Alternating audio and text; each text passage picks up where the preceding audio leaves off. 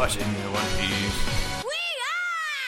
Welcome back to We Are Watching One Piece, an anime rewatch podcast about the show that is now exclusively about Duval and the Rosy Life Riders. My name is Joe, and I'm joined as always by Jory. How are you, Jory? I'm doing swell. This morning I really felt like I was Luffy. I woke up way later than I intended to, and then I just ate a bunch of food. To recover your energy. Yeah. Did you recently defeat someone who was trying to overthrow a government? I wish I could say I did. I mean, I wish so too, but for personal reasons. We're back. We're gonna do Amazon Lily this time. If you remember last time, there was some devastating results in the Saba Odi archipelago, and now the show's about Duval, and he goes to some magical place called Amazon Lily, where everyone is paid a living wage. That's how you know it's magical. There's no men. Everyone makes a living wage. We haven't done a full arc in an episode in a very long time. Amazon Lily's technically only 9 episodes, but Since it's still Alabasta. I think Alabasta we still split into 2. Yeah. Which that's the thing. That's kind of the cutoff of where that's a bad idea. After that point, Alabasta probably should have been more than 2 episodes, but I think it all came out in the wash. Yeah. But yeah, now we're back with Amazon Lily. It's only 9 episodes. A lot of stuff happens, but I think it'll probably just be a normal episode for us. And the thing about doing Amazon Lily all in one bit, I didn't really want to talk about Boa Hancock until you had seen all of Amazon Lily. Yeah. That's definitely a good idea. I was on her side right away, but getting more context for how she is, it's better. Mm-hmm. Yeah, I mean, there's I understand being like, oh, mommy, like right away. But like they really go. We're getting ahead of ourselves, but they really nail it down by introducing a character we've heard about by showing her kick a cat, comically, for comic effect. Yep. And by the end of the arc, if you're not in love with her right away, you probably like her by the end of the arc. Or you don't, and I guess I get it. But actually, I don't get it. But No. I respect people for the most part. When do we get the series where it's just Robin and Bo Hancock murdering shitty men? God, that's my dream One Piece spinoff. We get Kill Bill, but it's Boa Hancock and Robin. Mm-hmm. Yeah, just destroying the world government who has made their lives hell. Yeah. Yeah. I mean, I'd fund it. I would like to see it. But we're getting ahead of ourselves. People who, I mean, I don't know if there's anyone listening to the show at this point who's watching along or who hasn't seen it, but we talked about Boa Hancock pretty recently. I think her name came up for like the first time. Yeah. I don't remember when or why. I just remember saying, "Oh yeah, that's Boa Hancock they're talking about." I think when we hear it in passing, she's either just mentioned as like the most beautiful woman in the world or a warlord. I don't remember. And she showed up in the new intro. Yes. Not with like a name or anything, no. But I mean, you might have recognized her just from being online or from me posting. Yeah. And we've been friends for long enough where I've definitely posted Boa. One of my favorite images on my phone is from years ago, where I was playing Pirate Warriors 3 as Hancock, and there's 3 things you get graded on in that game, and I got an A and then an S and an S, so I just have a picture of Hancock next to S. That's really good. That's my favorite in those kind of games, is to get that ass rating. It's better than the triple S, honestly. 100%. I'm trying to I can't think of another character that would be great to get it with other than Hancock, who like 50% of the basis of her character is sex appeal, which it would be so easy for me to hate Hancock in this show. But it honestly it works in a way that like I'm almost surprised One Piece did it as pretty good as it is done. There's a lot of tiny nuances that weirdly work for me with her and especially like how quickly we get not necessarily a face turn, but like a turn that is absolutely absurd. And her backstory I think is also like pretty good. Welcome to the Boa Hancock show. I tweeted when I was rewatching this, Boa Hancock, Empress of Simps. Simp princess instead of Snake princess. That's it. That's who she is. That's her whole character. But we'll meet her in a couple episodes of the anime because we're gonna pick up right where we left off with episode 408, and the first thing we see is Duval. Yeah, it's really weird. I really couldn't remember how they picked this episode up. I was like, are we just gonna cut to Luffy landing somewhere? I forgot we saw him flying through the sky. But they show Saba Odi and they show a bubble, and I'm like, oh, they're gonna make me sad again. And then we see Duval's fucking reflection in the bubble. I wonder. I don't know how often One Piece takes like big breaks with the manga. I don't know. I feel like not often. Right after this would have been a good time for Oda to be like, okay, there won't be any One Piece for like a month or two. Just like, I don't know. let it sit. I don't know if they've ever taken long hiatuses. It's been pretty consistent. I think they've had break weeks. Mm. And I mainly know that from passing context, because I don't read the manga or keep up with it, but like from passing context of just even like following the folks from Paramecia Fancast, where they'll be like, oh, I don't know what to record this week because there's no chapter. But that rarely happens. And I don't think there was like a real break in the time skip either, but I'll probably ask Andrew about that stuff. I mean, you're right. I agree with you. I think it would be a rough time to be like it really extend how long you're worried about these characters. I want I guess I check in with this now. How much were you thinking about the other Straw Hats throughout the rest of this, throughout these arcs or these episodes? Not too much because Luffy did the thinking about them for me. Okay. He's very motivated to find his friends. So like I have a feeling that we'll check in with them eventually. I also do think if they just spent this entire time without like checking in on them beyond Luffy just being like, damn, I miss my friends, I think that'd be pretty like good. But I also have a feeling that we'll see them at least once or twice before Luffy meets back up. Gotta know what they're doing.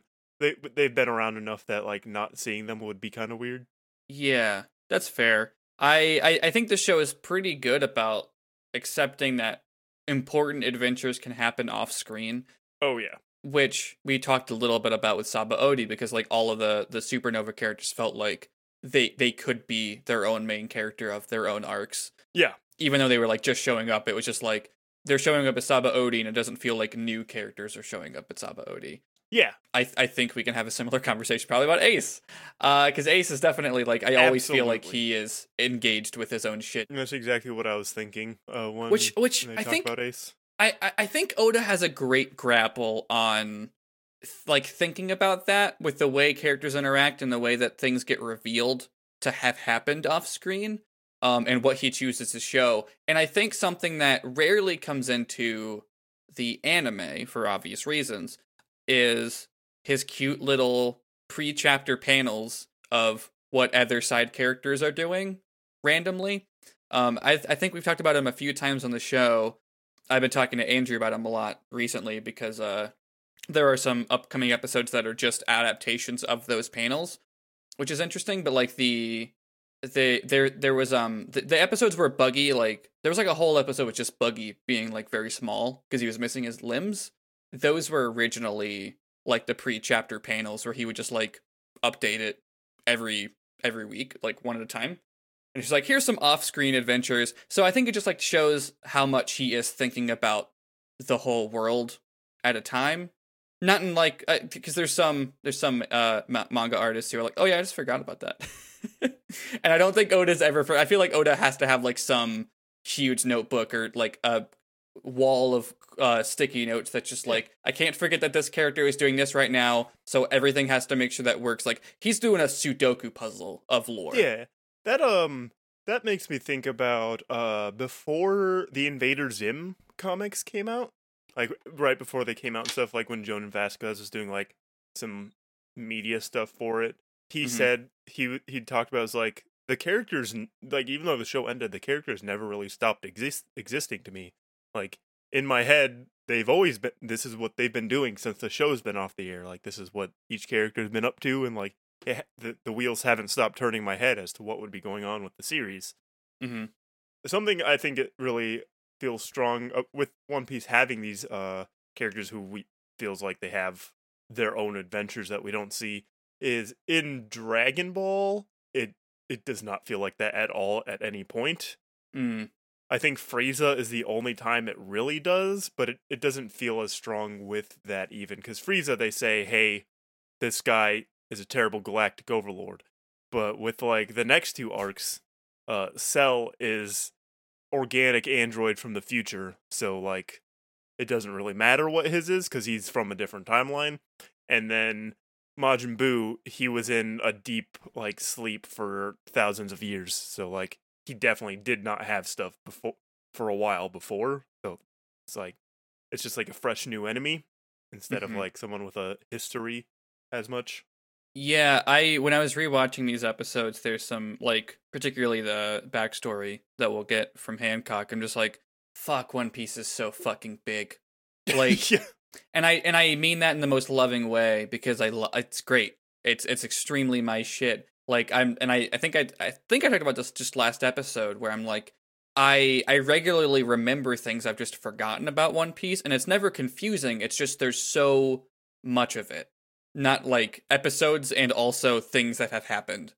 It's extremely for me. I understand all of it being not like it's too much for some people to get invested in, but I love it, and I think Oda's great about.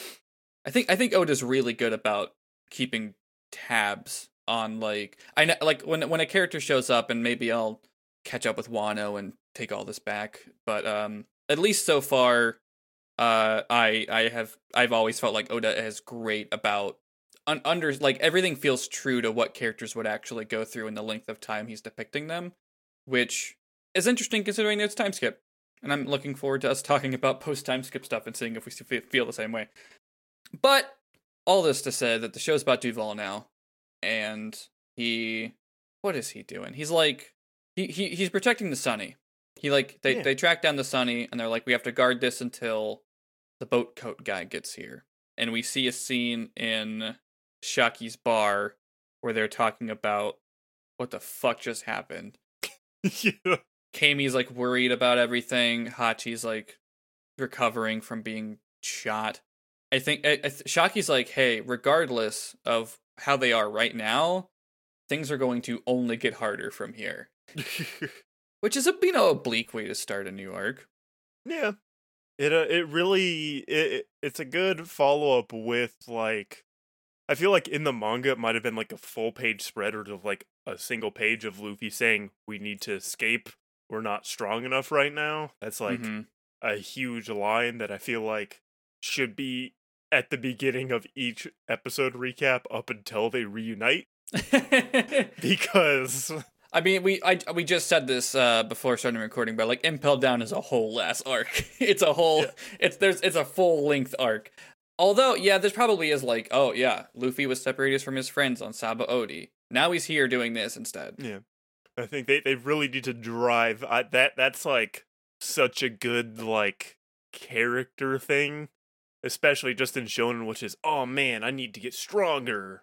Like, but in the way Luffy had it, it's just so like succinct and like understanding of the situation instead of just like oh, I gotta be stronger to beat the bad guy. He's like, oh fuck, we can't do anything right now. We gotta go. Like, I understand the limits of all of our abilities. We have to go. That's the thing too. Like it speaks so much. Like it makes it's so much more valuable because of who Luffy is and how he's handled every other situation.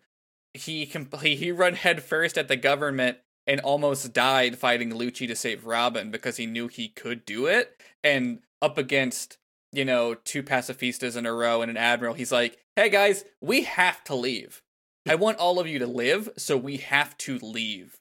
And that's it's heavy. That's not like a wasted line. I think there's this like brief little moment where we see like Shaki and Kami talking about like, hey, are they gonna be like okay? Is like an effective like Yeah. cap on that. And then Luffy continues to think about that because he's flying through the air. It's interesting to see depicted because for some reason I think it's because they poof away where I assumed they would travel so much faster through the air, but we see Luffy flying through the air and he's surrounded by like a paw-shaped bubble of, I don't know, force, energy, what have you. But he's flying through the air and he's like screaming all of his friends' names. It's very sad. Yeah. And he talks aloud because this is an anime, and we need to know what's going through his head. I feel like Luffy would just talk out loud for it anyway.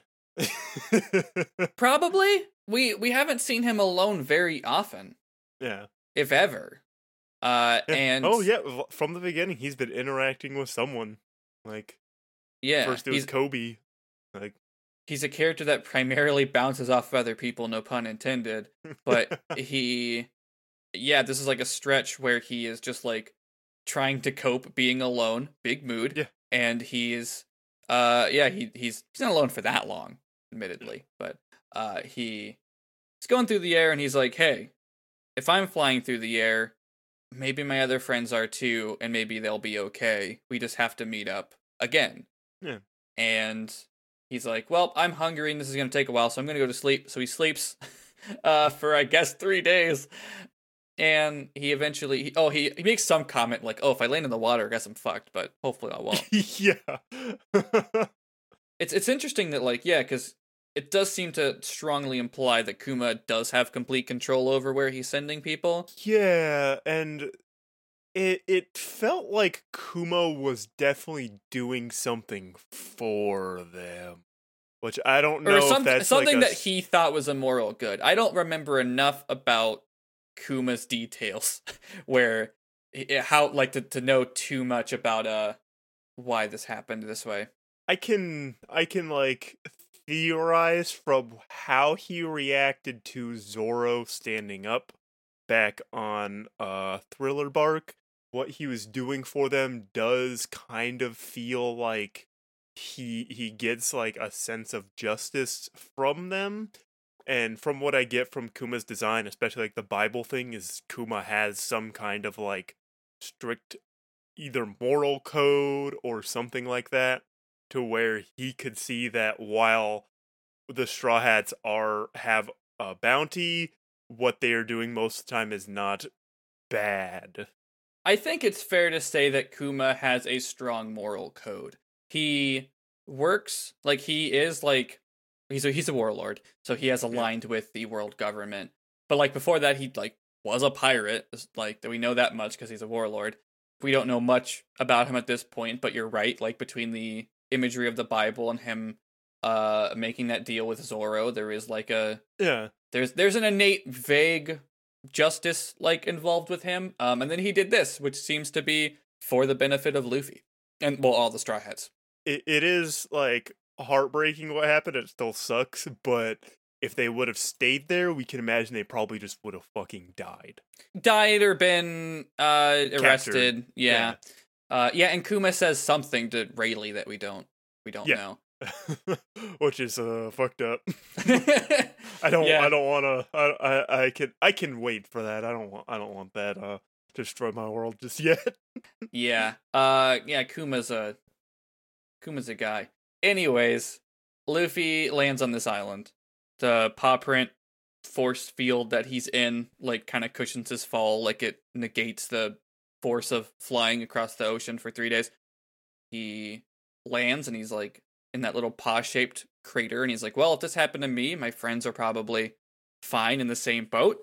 And he just kind of walks through his thought process and out loud, and he's like, gotta get back to my friends. Oh, right, I have Rayleigh's Viver card. I'll follow it that way. And he follows it to a giant wall. And he's like, shit, guess I'll punch through it. And he can't, even with... Also, there's a great running bit where, like, a boar is following him, trying to eat him, and he's just blissfully unaware. Yeah.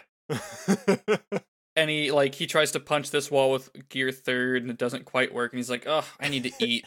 And at this it freaks point, the boar the fuck out. yeah, having seen Gear Third, now the boar is scared, and it starts to leave slowly, but it steps on a branch, and that's what gets Luffy to notice it. And he's like, "Oh, good food." And then we hard cut to him eating, and a big skeleton next to him. I like when Luffy mentioned, "Hey, this reminds me of when my grandpa would throw me into the jungle." But I don't want to think about that. That scene, I remember it. I remember that scene very well because I think it's just weirdly telling for Luffy, where he's like, this reminds me of my childhood. And he's like, I don't want to think about that actually. The dub is I do not want to think about that. Yeah, or the sub, I should say. The dub, which I watched for this, he just says, actually, that sucked, which is so funny. That's really good. But yeah, I was hoping that you would catch that, because there's a very tiny detail that I think is weirdly important. It reminds me of, have you seen the show Spaced? I have not. There's a running gag in it where Simon Pegg and Nick Frost they always no man, I owe you after what happened to us when we were kids, and it'll flash back to it to them sitting on some branches, and then it'll cut back to we can't talk about that right now. That's pretty good.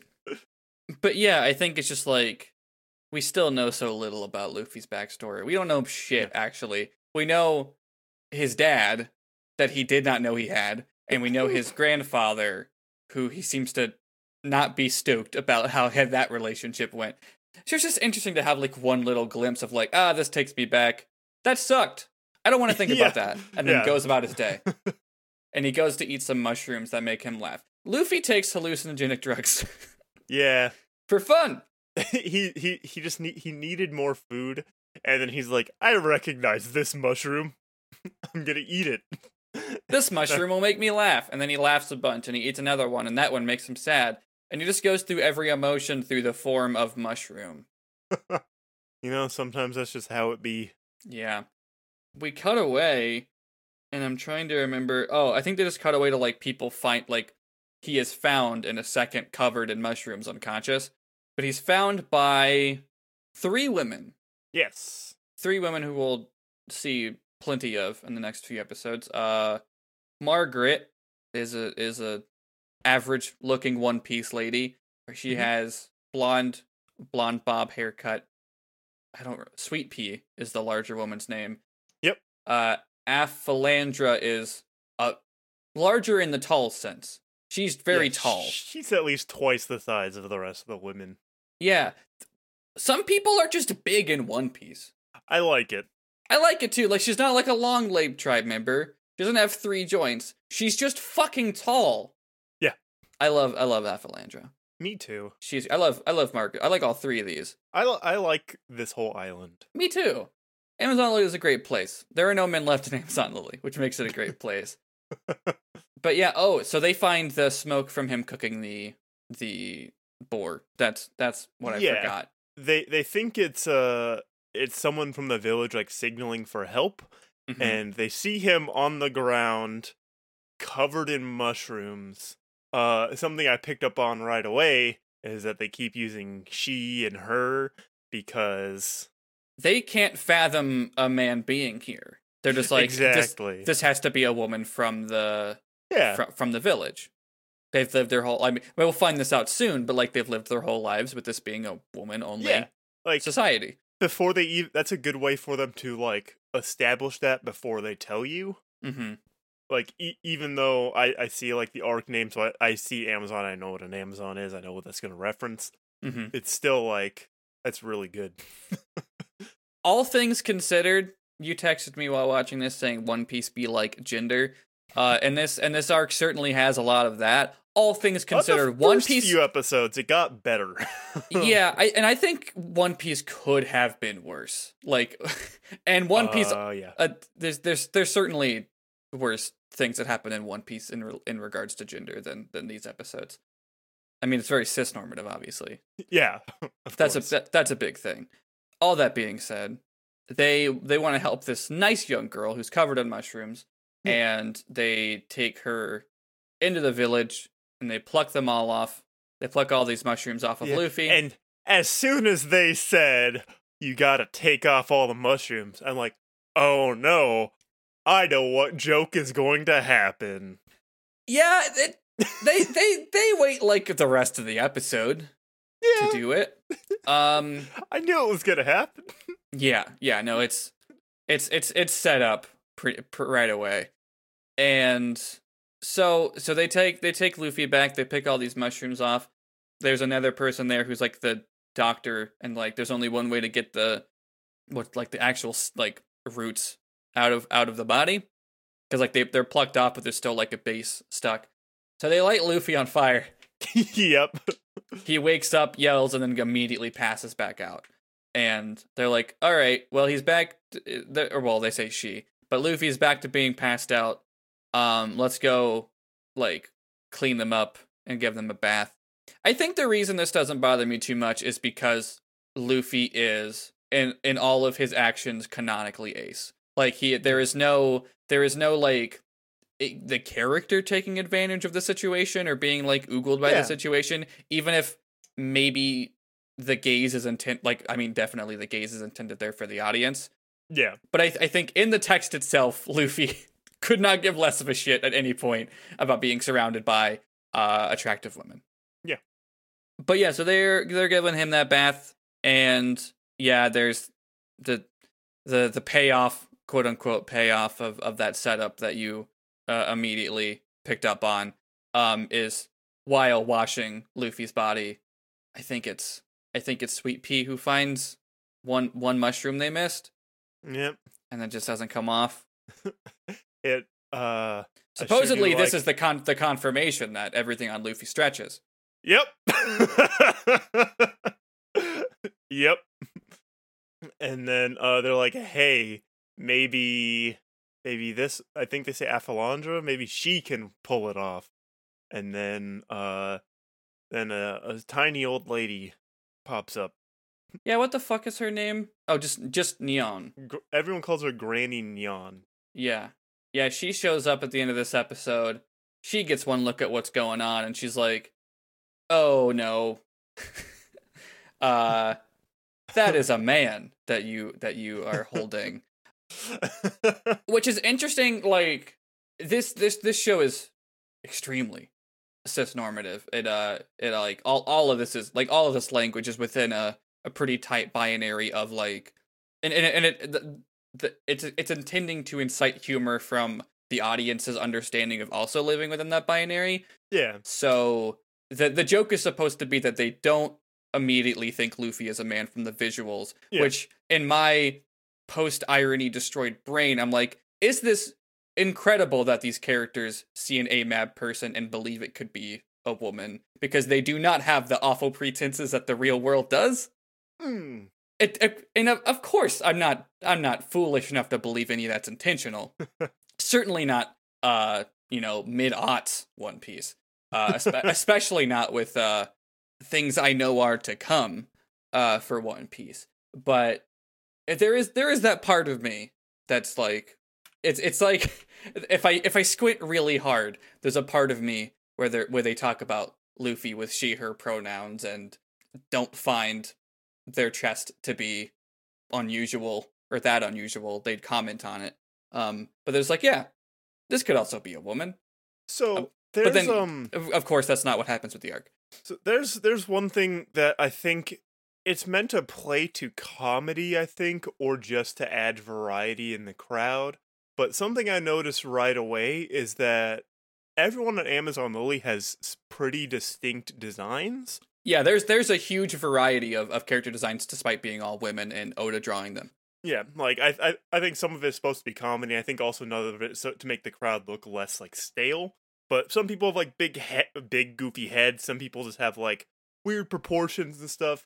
And even though it's I don't think it's meant to be anything, I think that can play to them willing to believe that Luffy is a woman from their village, because the like variety and appearance of people on that island is all over the place. So absolutely, it wouldn't be out of the ordinary that the way Luffy looks would be just someone in the village. Yeah, I think in the text, Amazon Lily is like, yeah, all of these women are women and they're all beautiful and valid and great. And I think there might be a part of Oda that, in depicting that, thinks it's silly. Like, he's depicting it not as genuinely a good thing, when I'm like, it is genuinely a good thing.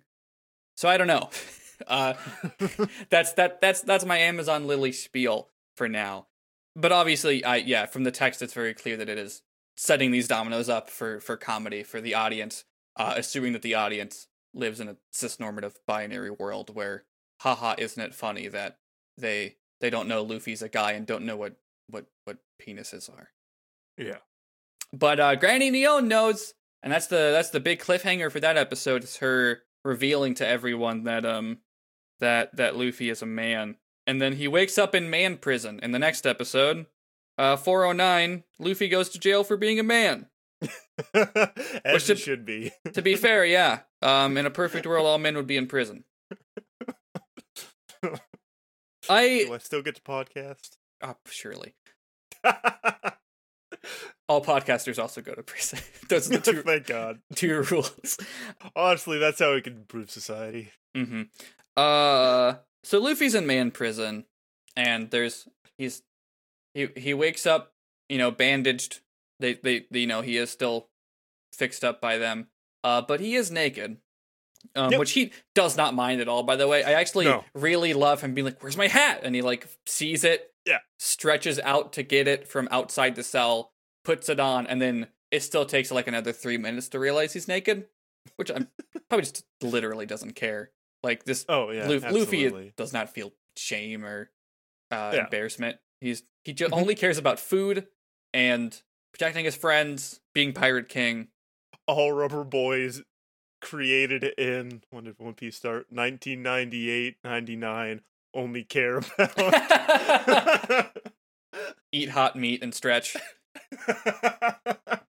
But so basically he's on display for this panel of women who have never seen a real man before, which is great because it very quickly turns into, all men can stretch. That's fucking weird. That's what I really like about it feels like an improvement of, because this is somewhat of a trope of an women-only society being introduced to a man. I've seen multiple shitty fucking mid-2000s hair and anime that are just men and women are separated, and then a man is introduced. It's easy to fuck up, which, to be fair, the concept already is cisnormative and binary. Yeah.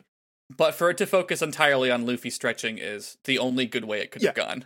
It's really funny for it to just be they assume Luffy is what all men are, instead of I think another way I've seen something like this go is it's true, men are horrifying monsters.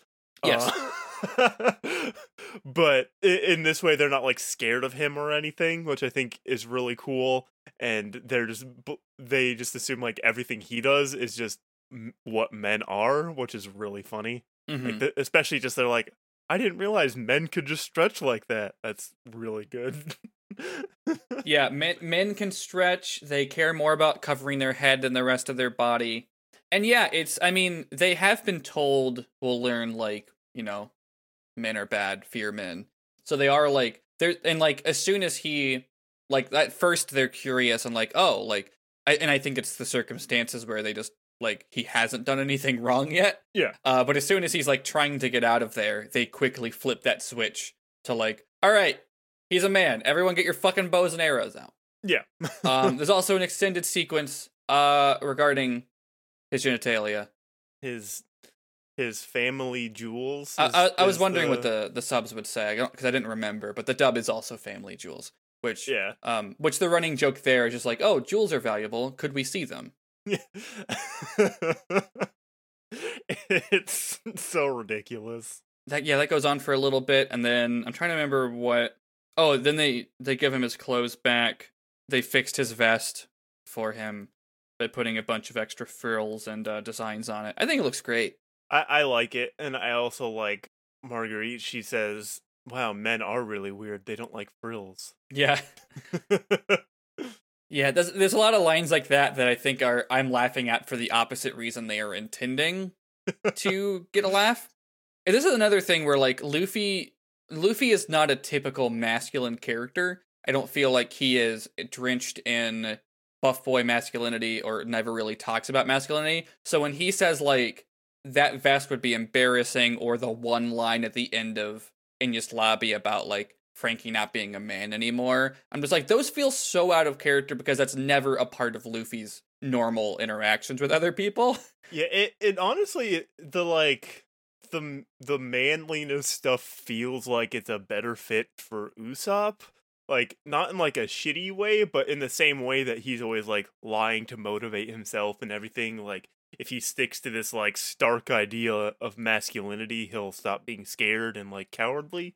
Yeah, his like goal of being a warrior of the sea is drenched in masculinity, but not in such a way where not the same way that like all of Sanji's flaws are drenched in masculinity. Yeah. Yeah, Usopp's great. I hope he's doing all right out there. Anyways, also I hope Sogeking's doing great. Okay. Maybe they landed in the same place. Maybe he landed on the island of snipers. Could you imagine? Oh shit! I didn't even think about that. But it's in your heart. Maybe he landed in somebody's heart.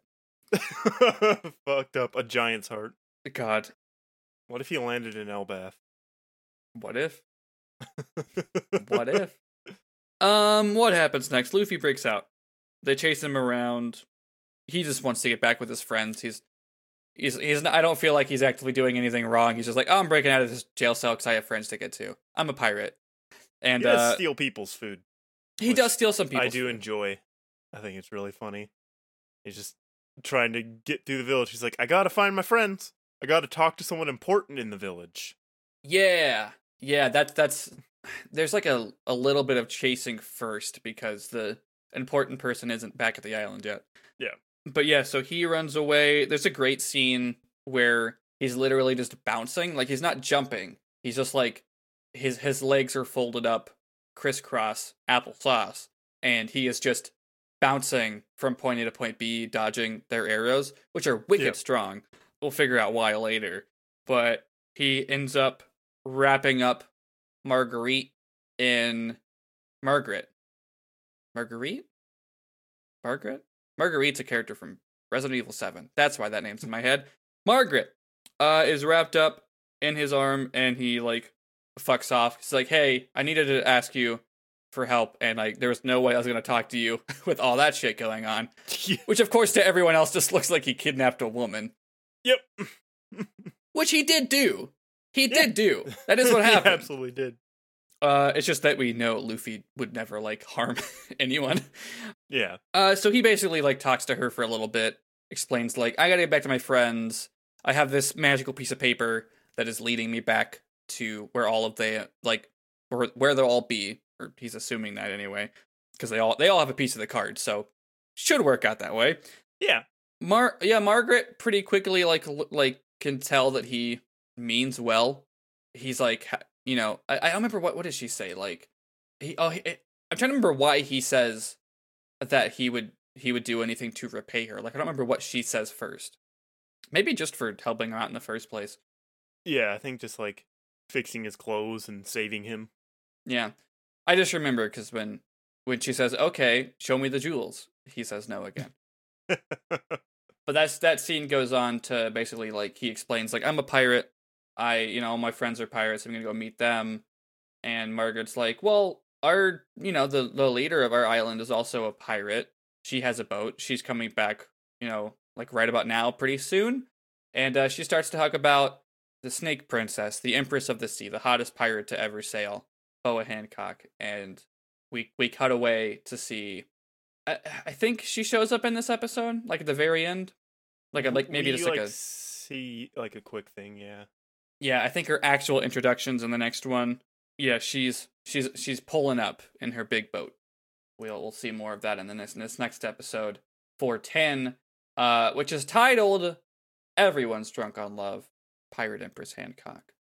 So Luffy is like, all right, I'm getting off this island. I'm gonna ask to borrow that boat. Well, actually, I think first he tries to build a raft, and then it fails, and he drowns, and Margaret saves him. Yeah. And then he's like, all right, well, I'm gonna ask that pirate person, that important person for a boat, or to take me or something. He gets Margaret to take all the cool stuff off of his vest. So now he's back to just the plain teal.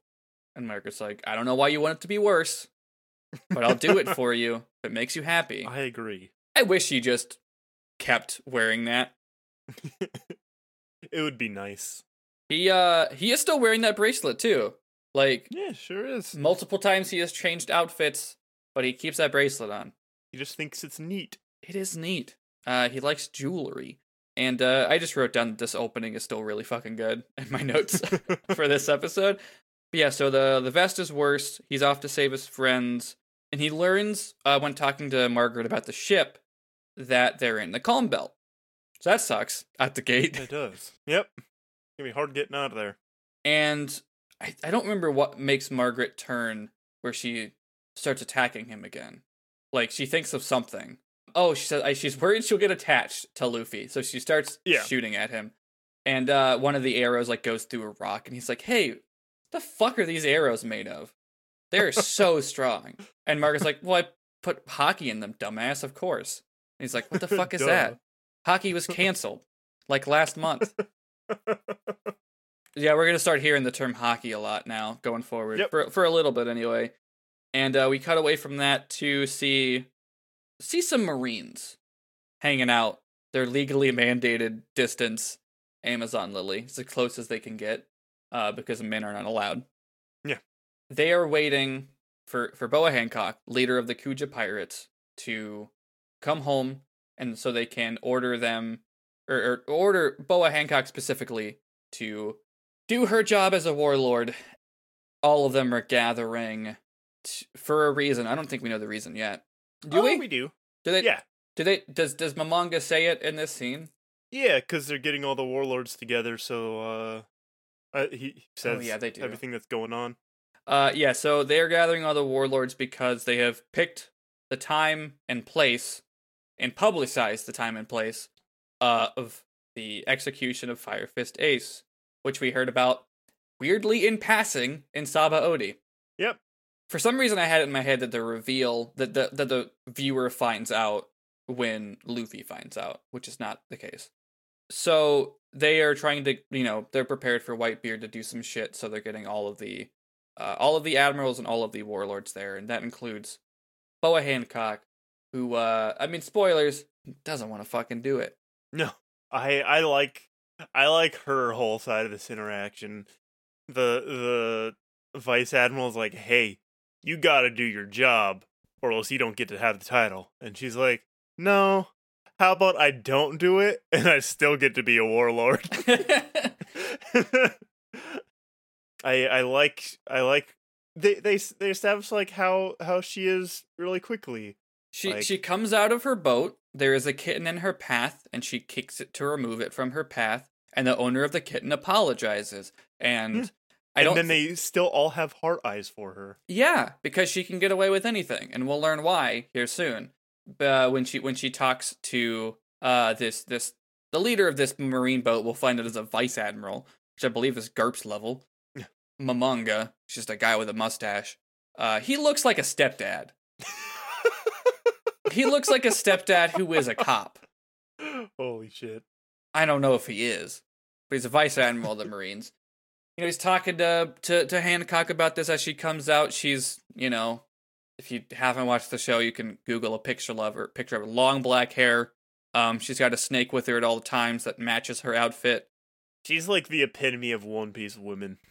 Yeah, absolutely. Absolute peak of it. And weirdly, it kind of works for me. I think because it's so leaned into the bit, where it's just like, this is a character who wants, like, their goal is to be the most attractive woman of all time. And I think she's succeeding. Yeah. At least in universe. Yeah. And everyone has hard eyes for her, regardless of gender. Yeah. That's what I think makes her character good. Is it's not just like she has control over sad, horny men. It works on everyone. Mm-hmm. Yeah. We'll see that later, but everyone is drawn to her no matter what.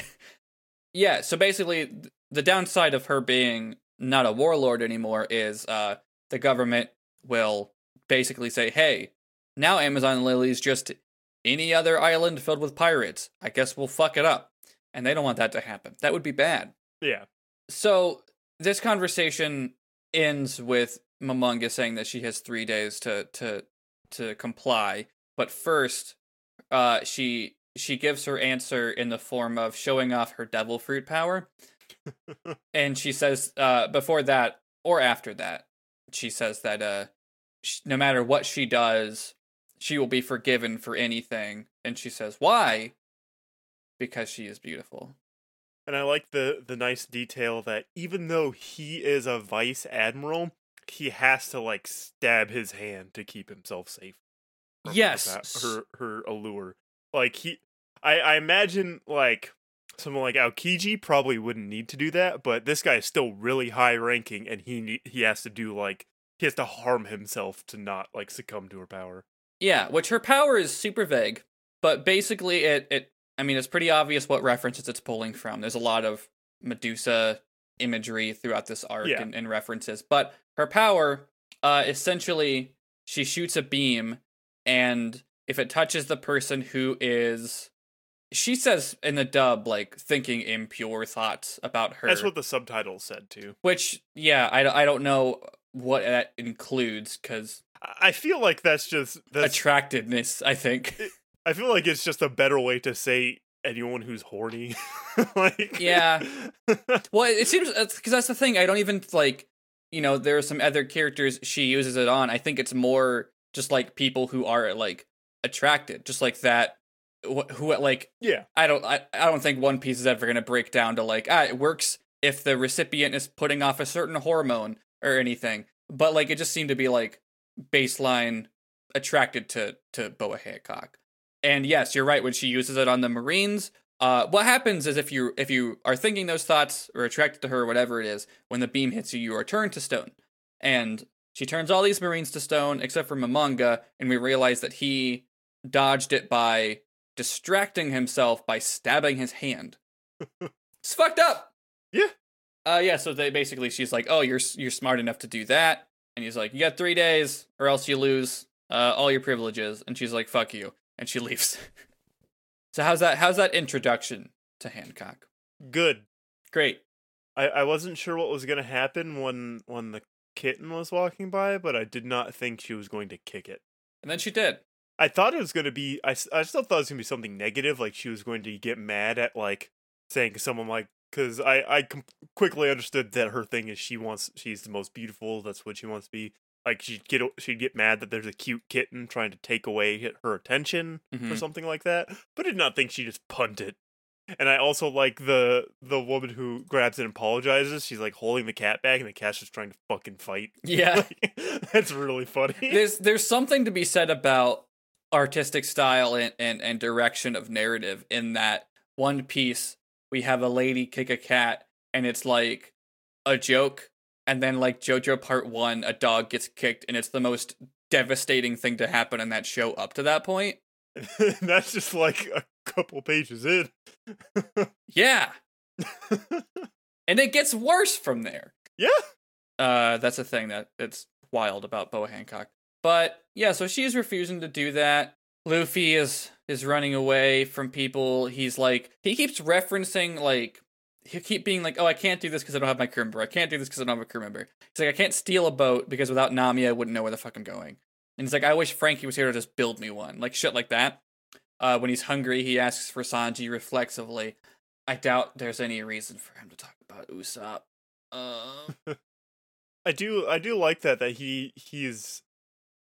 they don't really, like, make strong reference to it as he's, like, collecting crew members. But him doing this is him, like, the people he recruits into his crew are people who make up for his own shortcomings. Like, yes, he can't cure people. He doesn't know how to fucking read.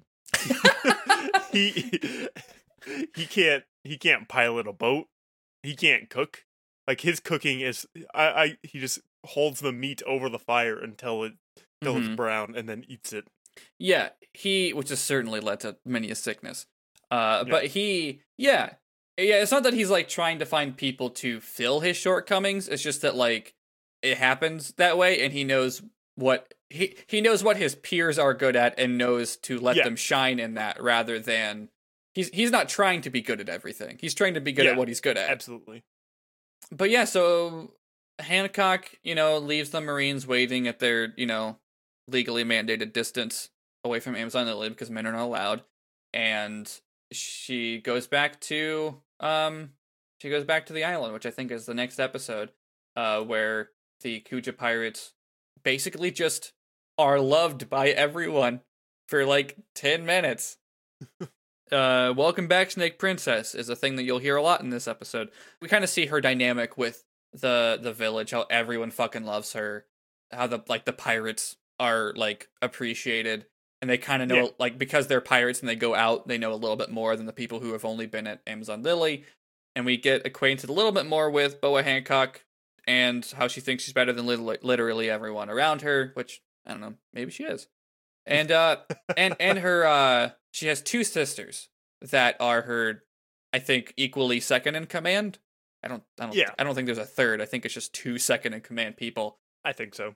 But her sisters are named, what are they named? Marigold and Sandersonia? Yeah. Sometimes in the subtitles we'll just abbreviate it to Sonia.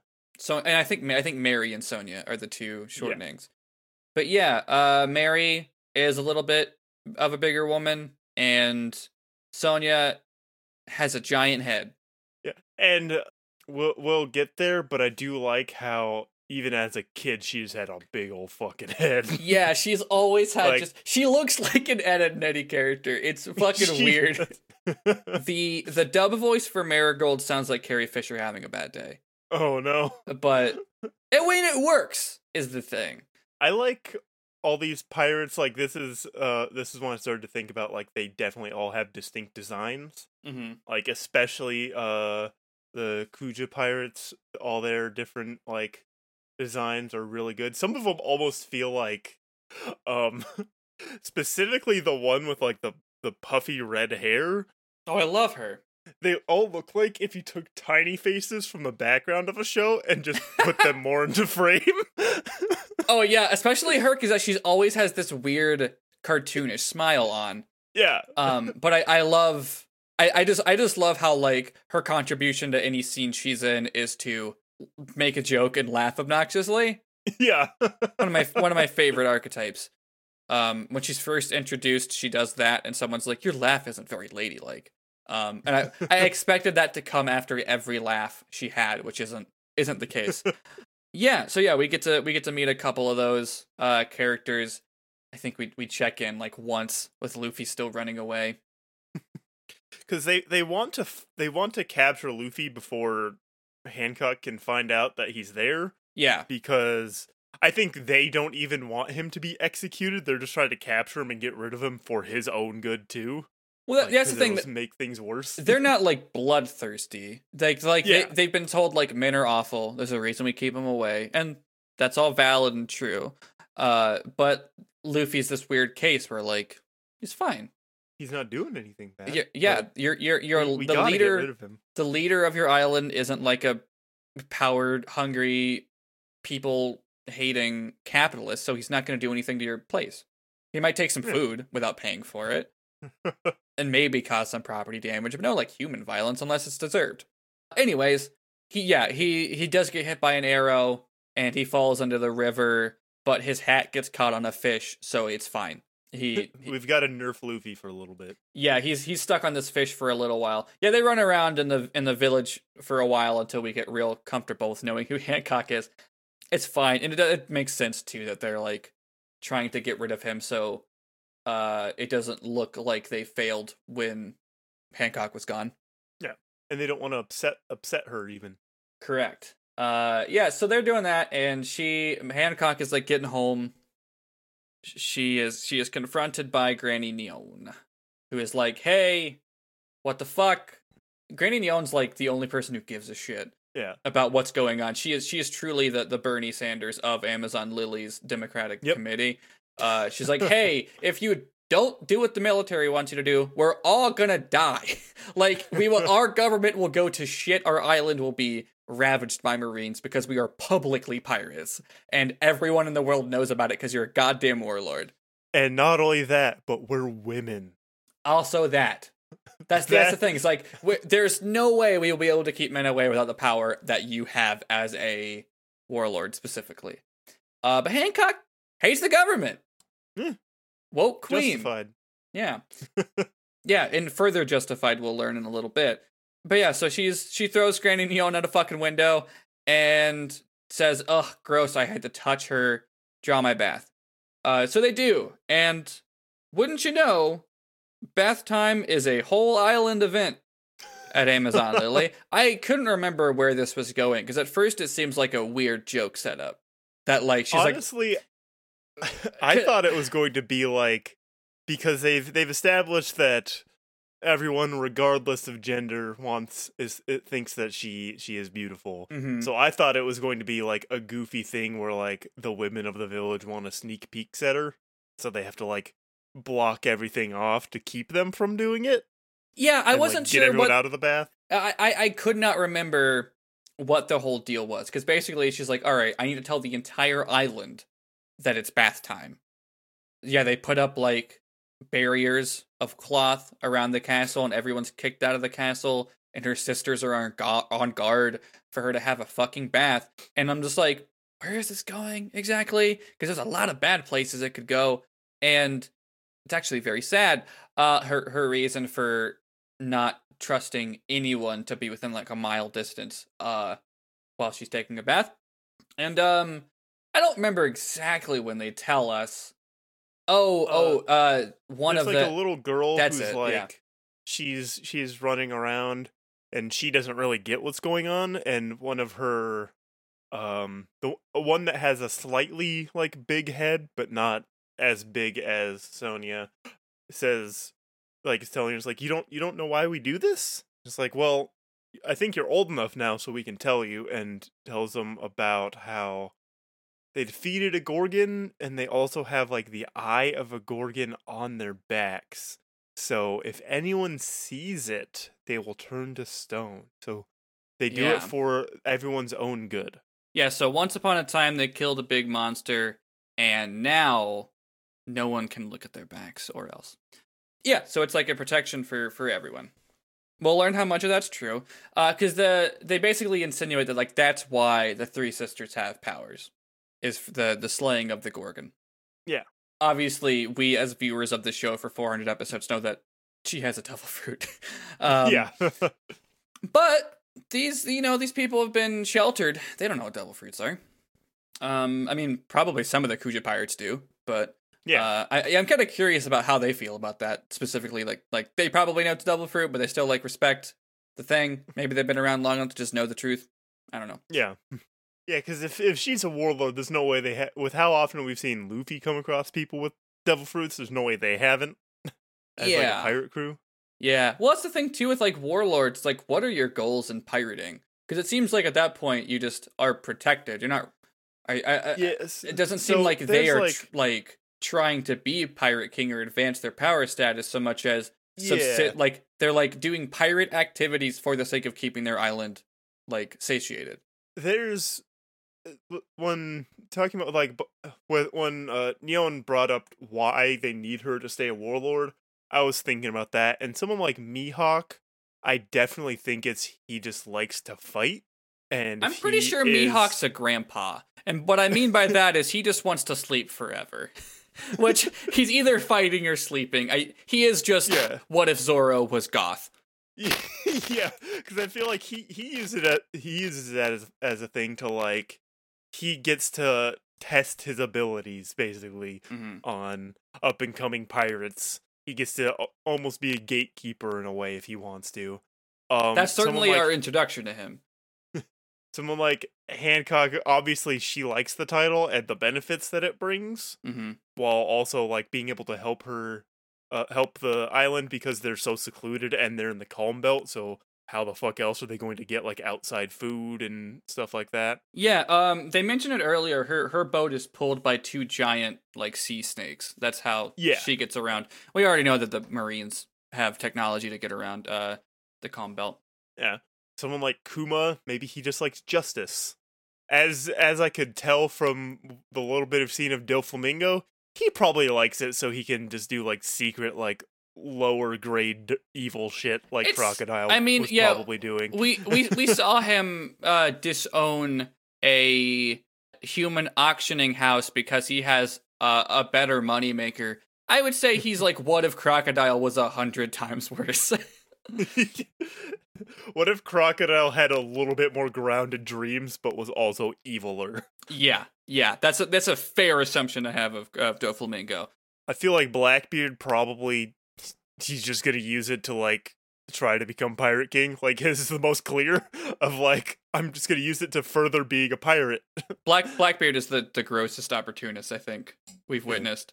I'm trying. Moria, I don't fucking know. Moria doesn't even really seem to have goals except to be strong and have a strong crew.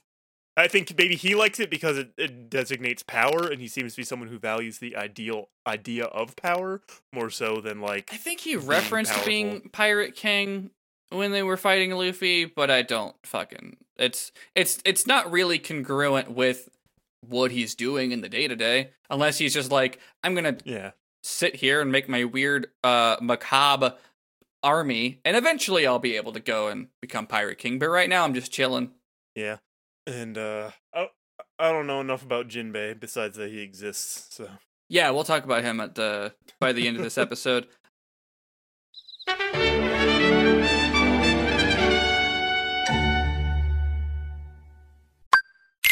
We are the hosts of Got It Memorized, what used to be a Kingdom Hearts recap podcast. We did the impossible and finished recapping all of Kingdom Hearts. The whole thing! Now, fueled by our own hubris, we've endeavored to recap other things. We've covered The World Ends With You, and now we've moved on to Final Fantasy X. After that, we'll do more tasks that humanity previously thought impossible, like creating cold fusion, accessing the Akashic Records, and folding a piece of notebook paper in half more than 7 times. Find Got It Memorized on the Orange Groves Podcast Network, on your favorite podcast app, or do what we did and approach a pulsing dark monolith in the middle of your city, promising otherworldly powers in exchange for audio catalogs of JRPG franchises by whispering the secret words of power. Got it memorized. Blitzball!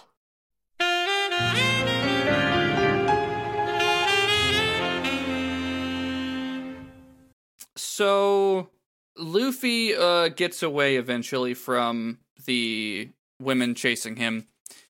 He gets up on top of he climbs up he runs up the big rock wall that we saw before because he's being bitten by snakes. It's a great Buster Keaton routine that he's doing. But he gets up there, the snakes fall off, and he's like, okay, like on the other side of the wall is the village. Like it's got the big rock wall around it. And he's like, okay, I need to talk to somebody important to get me a boat. Important people are in tall buildings, so I'm just gonna go to the tallest building, and he does, and he falls through the roof of it, and wouldn't you know it, he falls into Hancock's bath. I like when he lands in the water, he's like, oh fuck, I'm gonna drown, I'm dead, I'm gonna die, and then he just like stops and realizes it's not deep. yeah, there is a good moment dedicated to him thinking he's going to drown, and he's like, oh, wait a minute, like just zooms out, and he's just in a bath. I mean, I think they look at each other for a second. Yeah. And then the episode ends, and then 412 starts. The viewer doesn't see what's on the back. No. On her back. Although we do hear Luffy say that it looks familiar. Yeah, and then he turns to stone, and it's really weird. And then it's just about Hancock. Yeah, the show's all about her now. No, actually. Wait a minute. I'm checking my notes. She tries to turn Luffy to stone, and it doesn't work. I love it. I knew it as soon as she used her power. I sent you the message like, oh, fuck, it's not gonna work on Luffy. It's not gonna. It's funny because the text said Hancock's power won't work on Luffy because he is Ace, and I had to remember that Ace is more than a character in the show for a second. But as soon as I sent that, I was like, oh yeah, that could be confusing. Yeah, but yeah, Luffy is canon asexual. This confirms it, if anything. Yeah. I mean, there is still a large subsection of people who think Luffy's gay. I just don't think he's ever, like, that's just not the way he processes love in my reading of the show. Absolutely. Because he certainly loves and cares about his crew and his friends and his family. But And I like when she does the beam, and then he's like, "Oh fuck, it's a slow down beam. I gotta run." he thinks it's like Foxy. And there's a second where he like, I thought he was gonna start moving in slow motion, just That would be really good. because I think he like yells slowly for a second in the dub, but now he's like, oh, I guess it's fine. And then Hancock's really fucking confused because this is surely the only time. I have to assume that you just like you assumed before maybe Okiji would be immune to it because he's strong. Maybe not. I'm just like they do seem to make it like they set it up to seem like this is the only time someone has truly been immune to her power. Yeah, like there's people I can figure would probably be immune to it if she tried to use it on them, but like I don't think she could use it on like Whitebeard or Blackbeard, but I think maybe like, Blackbeard. I'm kind of curious about that. I think he would. The thing is, I don't think it would work on Blackbeard because he would just use his power. Whitebeard, maybe not. Maybe he might just be able to outthink it the same way that Momonga did. I am curious about going down the list of every character in One Piece and seeing whether or not they would be susceptible to Boa Hancock's powers. I think Sanji would just die. Like, I think he would turn to stone, and then immediately, like, the stone would shatter into a million pieces.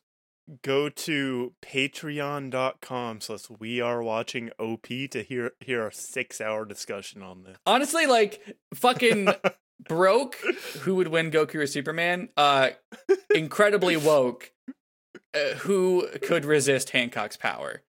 I honestly... We're gonna be... absolutely not. We are gonna run out of commentaries to do soon, so I do think at some point we will pivot to, like, goofier discussion bonus stuff, like non-canon, or like not non-canon discussions, but more like not plot relevant stuff. So like that would be a good example, I think, of just like talking for a long time about characters who would or would not work up against Boa Hancock, despite the fact that it's never gonna fucking happen in the show. No. the definitive ranking of who would fare least or worst against her. Sanji is at the bottom, probably with like Don Krieg. What's interesting too that like is like, as we'll see here soon, all the women of Amazon Elite also find her to be the most beautiful woman to exist. So like I don't even know if it's exclusively like sexuality based. That's true, yeah. So like maybe they're like, I don't know. I've certainly found people attractive who I'm not like attracted to. So like I wonder where that falls in. I don't know. This is all going to have to be Patreon content. Because we just don't have the time. What fucking episode is this? 412? 412. Yeah, so he sees their back, which Boa Hancock says, all right, guess you have to die now. No one can see it. Everything's been compromised. And is distraught when he doesn't turn to stone. So I guess he just starts running away, right? Yeah, he's like, well, I gotta get out of here now. He's like, well, I gotta leave. I need to find someone to give me a boat. Gotta go. I gotta go find the most important person on this island. Bye, Hancock. As far as he's aware, he just fell in on some random woman bathing. Yeah, who has a slow beam that doesn't really work on him. So he runs. So at that point, Hancock's like telling everyone to catch him. Obviously, we know Luffy's intentions and how him getting here is extremely not within his control. But more and more, it becomes like the lens in which other people see him show up is exclusively bad. Hancock's just like, all right, I'm home, gonna take a nice bath, and then a man falls through her fucking ceiling in her fucking woman utopia. You hate to see it. Anyways, so he runs. She shows off another part of her power, a pistol kiss, a kiss pistol, a kistel.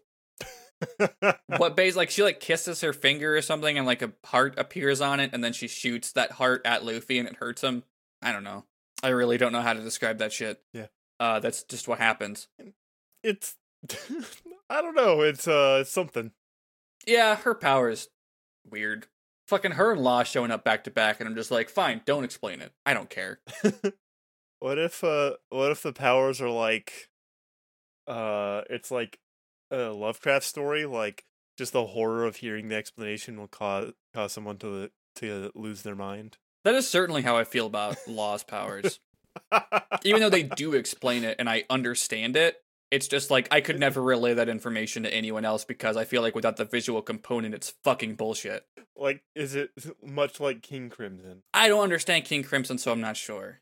And I'll be fair, I've never tried to understand King Crimson. I think it's funny to talk about it, but I've never actually read or watched Part 5, so I'm not even going to pretend. Like, I think, I think it involves time. Yeah. It honestly, I think it's just part of the joke that it's complicated because I think it's actually pretty simple. It's just it's in such a way that doesn't make sense that like is it the kind of is it similar to Law where like trying to do it with no visuals is just hard? Yeah, you do need a visual because if you have a visual representation of someone explaining it, it makes complete sense. Okay.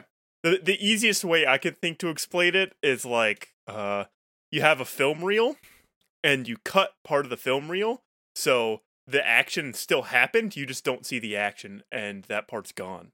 So like you shoot the gun but the part of the bullet releasing is gone, so like you still shot the gun but the bullet didn't like fly through the air. I kind of get it from that explanation. That's the simplest way I can think to explain it. Is it treats time like a film reel, even though they don't explain it like this. This is how I see it. That's fascinating. One day I'll watch Part 5. Maybe one day soon. For all I know, I've been watching a lot of things lately. No real reason, just watching a lot of things. Staying home. Anyways, I looked down at my note and it says Luffy versus Big Cat, which I thought I read as Big the Cat. Oh, fuck. That comes later, and also it's not Big the Cat, unfortunately. So Luffy's running around. We see a shot, like he's being chased by these women. We see a shot of Granny Neon just hanging out in a fucking cafe during all this, and she's reading the newspaper, and she sees Luffy run by, and she's like, wait a minute. That's Straw Hat Luffy. He's a big deal. He's worth 300 million berries. He just stole my meat. Oh, yeah, also that. He does steal her food. Something that I think is really interesting about this island is that they use a different form of currency. It was like a quick line when they're explaining like the island has no men and they're like warrior strong women and stuff. They use gold instead of berries. Yeah, it's a very quick thing where they call their currency gold, which I guess like they just have like an internal currency that isn't the federal. Yeah, like that's a weird word to use in this case, but like the whole world seems to operate on berries. So I wonder what the conversion rate is from if there is one. If the world government acknowledges gold in any way. And that's a nice little touch that they made sure to do that instead of just being like, yeah, they use berries even though it's impossible for them to make contact with the rest of the world most of the time. Well, that's the thing. I would be like Hancock just came back with a ton and then injected it into the economy. This is way too serious of a fucking conversation for this show, but I'm like, it could work, but there would be like a set amount of money in the entire economy based on whatever her net worth is as a pirate. Yeah. So to just make up some new shit, print your own gold. Honestly, that has I feel like your wealth as a like famous pirate probably has more backing than whatever the real world uses, honestly. I mean, probably. Anyways, let's change the topic to less of a bummer from the global economy. Money isn't real. Money is fucking fake. It's just a number in a computer. Anyways, Luffy gets caught eventually. I don't remember how. My note says, old lady recognizes him. He gets caught. Yeah, they just kind of catch him. Yeah, and then they take him to a big coliseum to be executed, and then they do. He's dead. Goodbye. End of the show. Yep. He's tied up by some snakes that he cannot get away from. Margaret's like worried about him. Like she's in the crowd. Everybody's in the fucking crowd. But Margaret's like, she's gonna. I know he's not a bad man. Yeah, that's the thing. She's like, I believe him that he didn't mean to invade or come here. I believe him when he says he doesn't know what Amazon Lily is. Luffy has big himbo energy this arc. Sure does. Because it's not even like he picks up on like he continues to just reject understanding it. It's not like he picks up on these details and starts to pretend he knows what's going on and like understand that he needs to hide away because he is a man in Amazon Lily. He just continues to bumble fucking through, which is why I love Luffy. He's great. It's that I find that more interesting than the other like comparison I just explained. So he explains this shit to Boa Hancock on trial. It's like, I was sent here by a big bear man.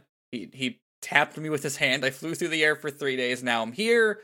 And your friends helped me thinking I was a woman. And I don't even know if he says that much. I don't think he understands that much.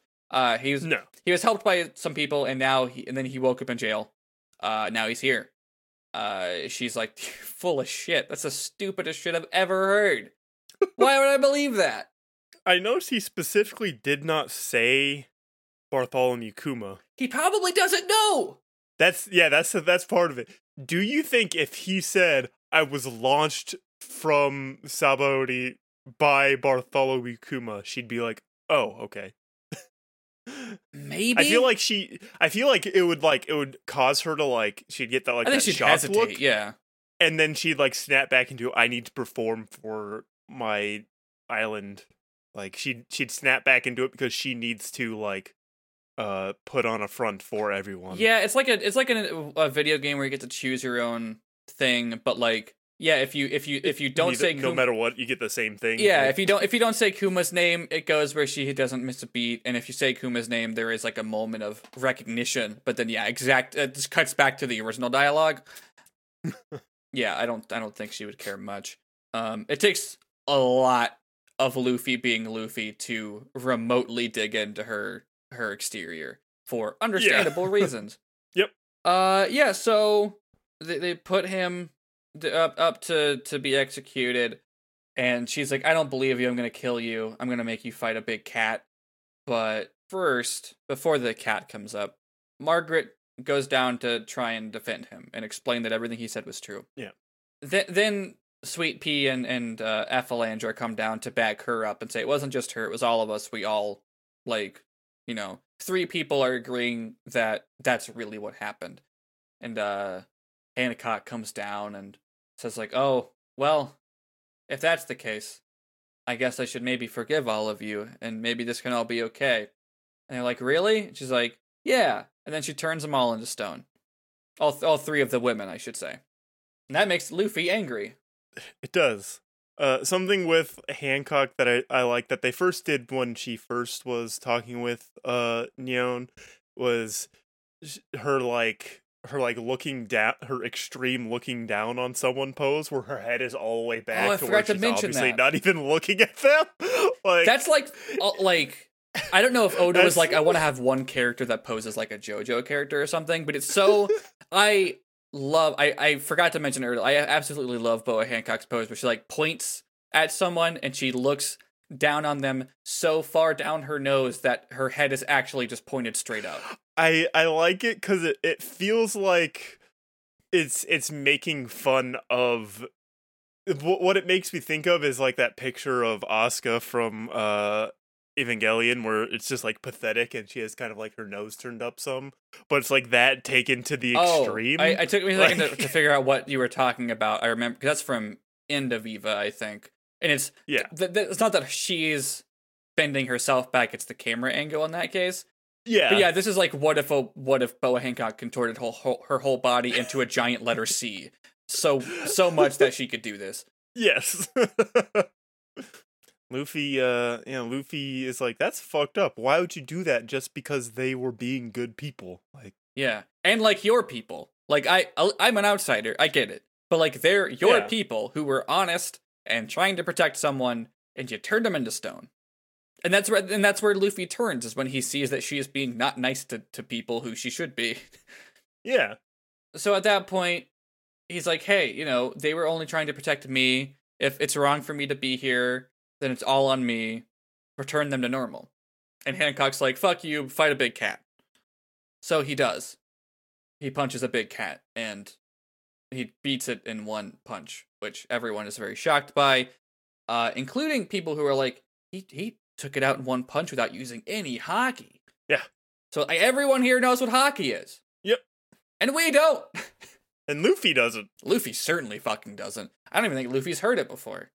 Has he? Well, today. He heard it a minute ago from Margaret. And he probably immediately forgot. Yeah, he doesn't have Robin there to explain it to him because she read it in a book. I wonder if she does know. That's the thing He probably has some kind of an idea. The thing about Robin being so fucking smart and knowing everything is that it's kind of like, why haven't you told us things that would be beneficial to know? Like, if you knew about hockey, you probably should have told us a while ago. Yeah. Things like that. But it's usually they never use the, oh, Robin knew, unless it's pretty small or passable or just like a cultural thing. Yeah.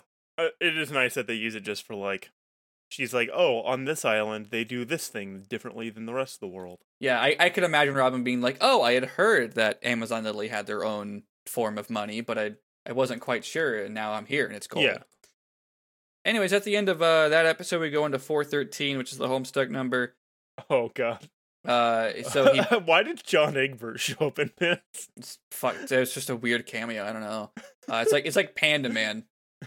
Which actually, I forgot to mention, there's a panda woman in one of these episodes.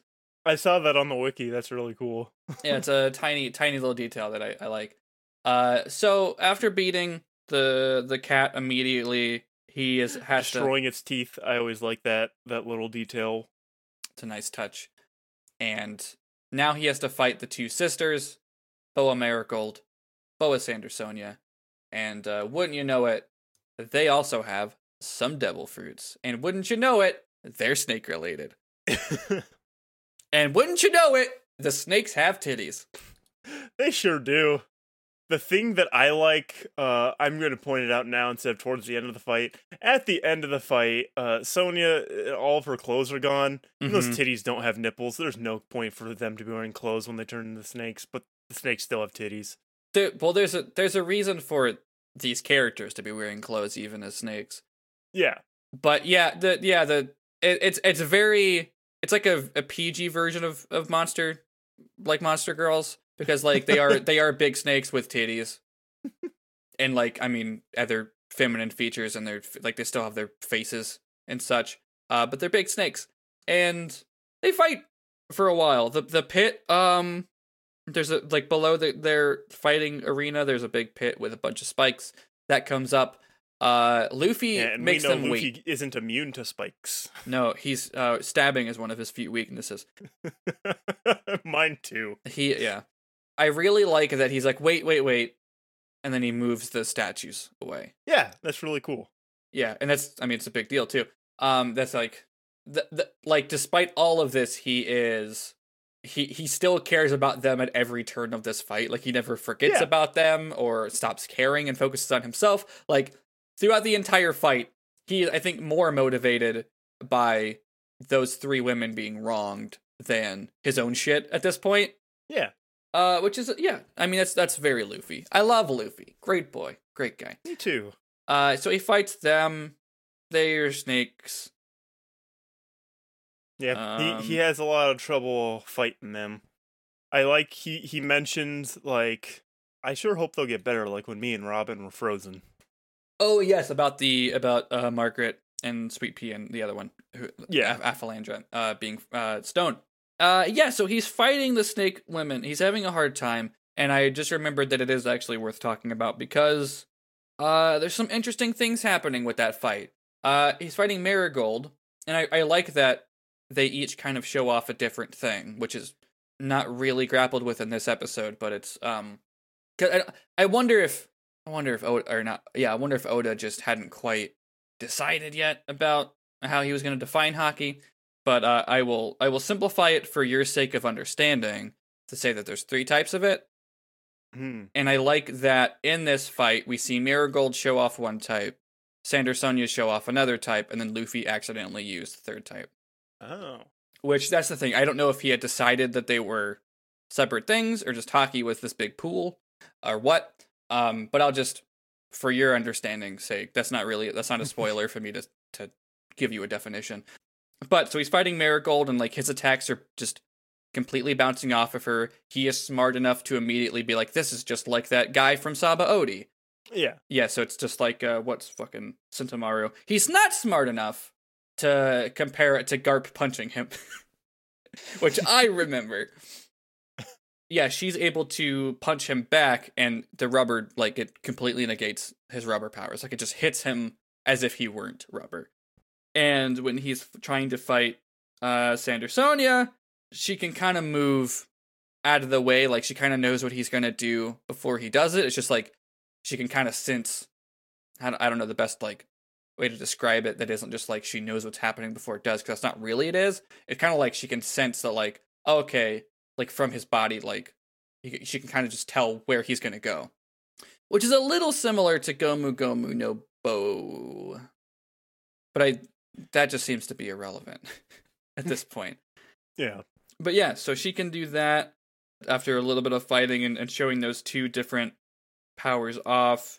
He falls down and barely catches himself. Yeah, it's all in the same episode too. So he gets like caught, like he gets like grabbed by one of them, and they kind of explain and broad. I think they talk about hockey like directly. They talk about how this power is hockey directly. Yeah. They're like, yeah, you don't understand it. You're weak. You don't have it. And they're like, hey, what if we tortured him more by destroying one of those stone women in front of him? That pisses him off. Yeah, that's fucked up. So much so that he gets so worked up and he yells at everyone, that's enough. And there's this huge shockwave of energy that blasts out when he does it. It shocks everyone, and a lot of people just pass out from it. Yeah. I think we've seen something like that before. Reminds me of Rayleigh. Yeah, I think Rayleigh kind of did something like that. And similarly, the strong people didn't pass out, and the weaker people did. Yeah. Interesting. What did your subtitles call it? Because there is a woman in the audience who calls it something. I don't remember what the dub said already, so I don't blame you if you forget. But I'm pretty sure Hancock was like, he has the Conqueror's hockey like I do, and was like, I wonder who he is. He seems weird. There's something about this rubber boy. Yeah. Everyone just seems to fucking keep saying, there's something about this guy. Yeah, I don't know what it is. I think someone in the audience says it, and then Hancock later says, like, he's the only person I've seen to have it other than me. Obviously we know, we can connect the dots to Rayleigh, but it's a very particularly strong type of hockey. And that's, yeah, I guess maybe Hancock also doesn't read the newspapers because she doesn't seem to recognize Straw Hat at all. That is a little odd, but that I thought about, but I also can figure maybe she probably doesn't give a shit. Yeah, I completely believe that she doesn't give a shit.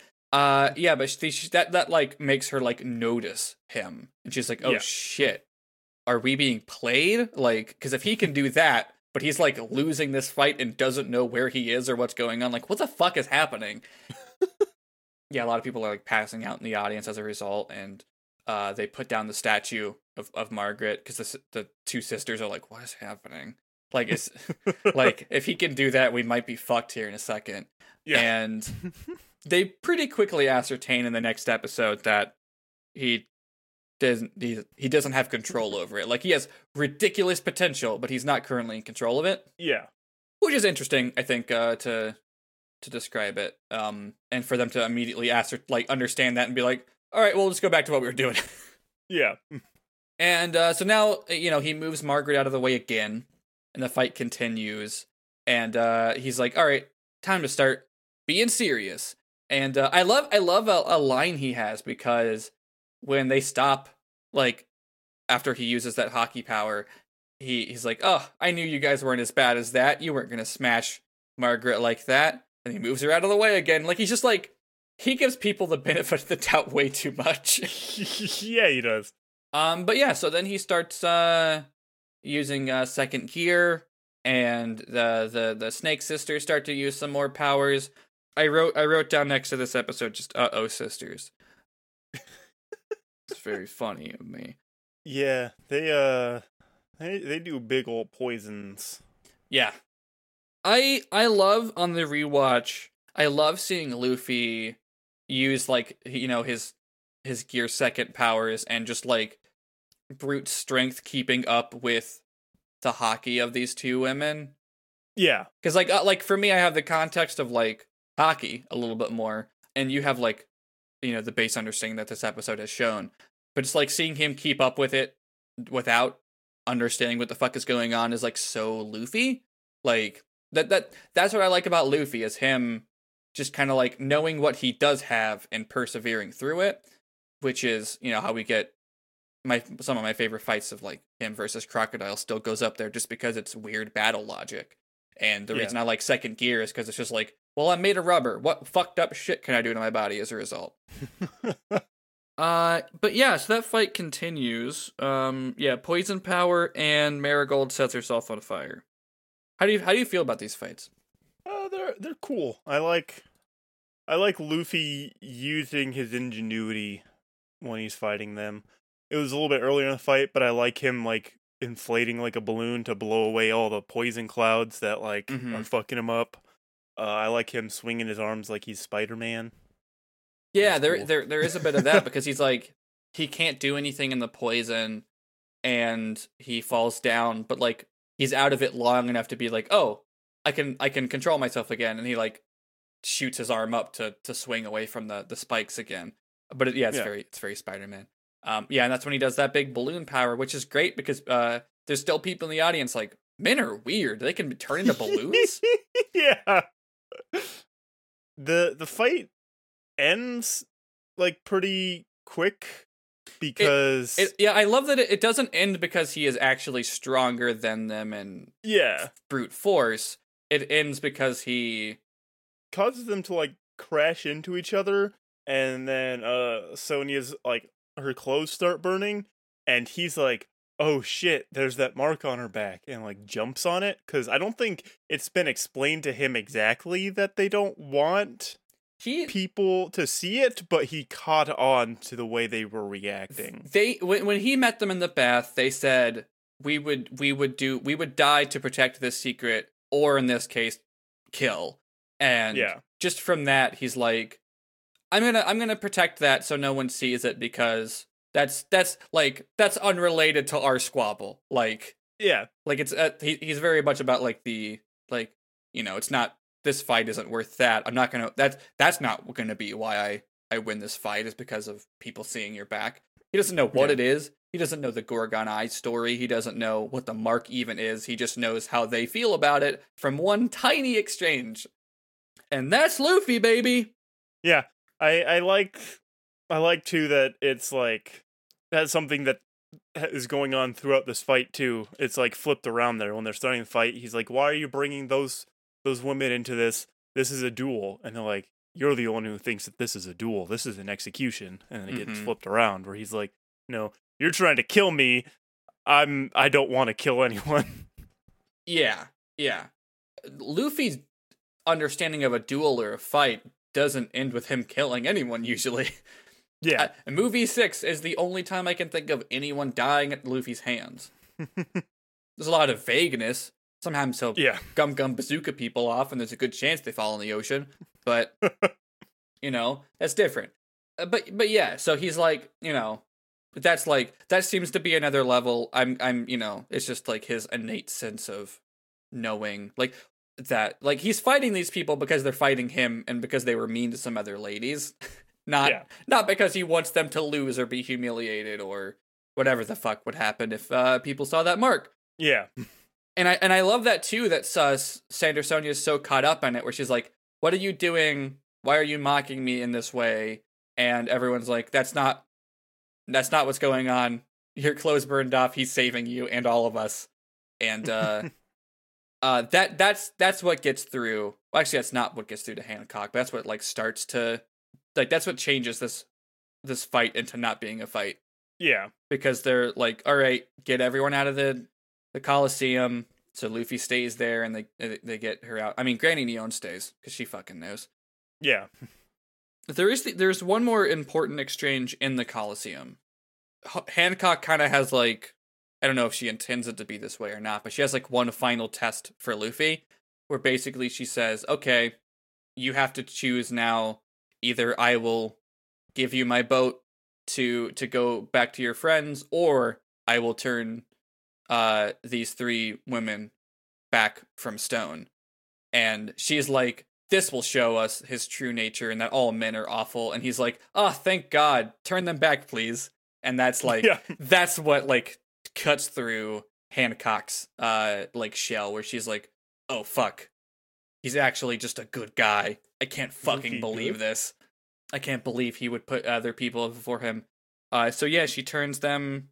I think we cut from like that to them leaving the arena, and then they have no clue what just happened. Yeah, Margaret does not remember what happened. She's like, I went to protect Luffy, and next thing I know, he's like really excited that I'm okay, and the Coliseum was empty, and now I'm out here. What the fuck happened? Yeah, I think after that we see the tower. Yeah, it goes into the next episode. Yeah, there's some hinting when Luffy covers their back. There's some hinting, some like flashes on the screen of what Hancock's thinking about during it. But in this next episode, 4:15 is when we get her actually explaining. Yeah.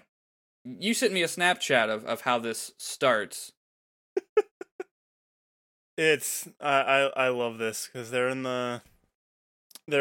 the room, and Luffy this guy's like, are we gonna eat food? I'm hungry. We're gonna eat, right? And they like open. She says something like, you can come into the curtains, and he's like, oh, is there a lot of food in here? Oh, why are you naked?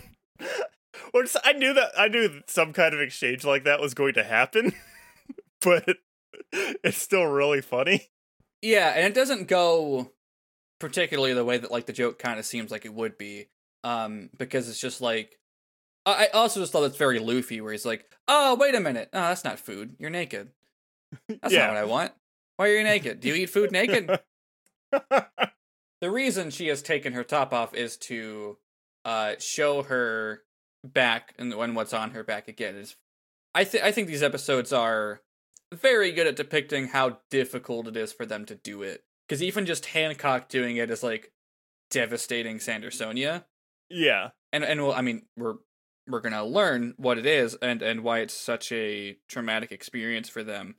But when she turns around and shows a mark that we haven't actually seen before, but it's like, it looks kind of like a paw print. It's a branding on her back. And yeah, before they revealed it, I was nervous, like, oh fuck, did I forget about something? This doesn't look familiar. Did I forget something important and Joe's gonna make fun of me?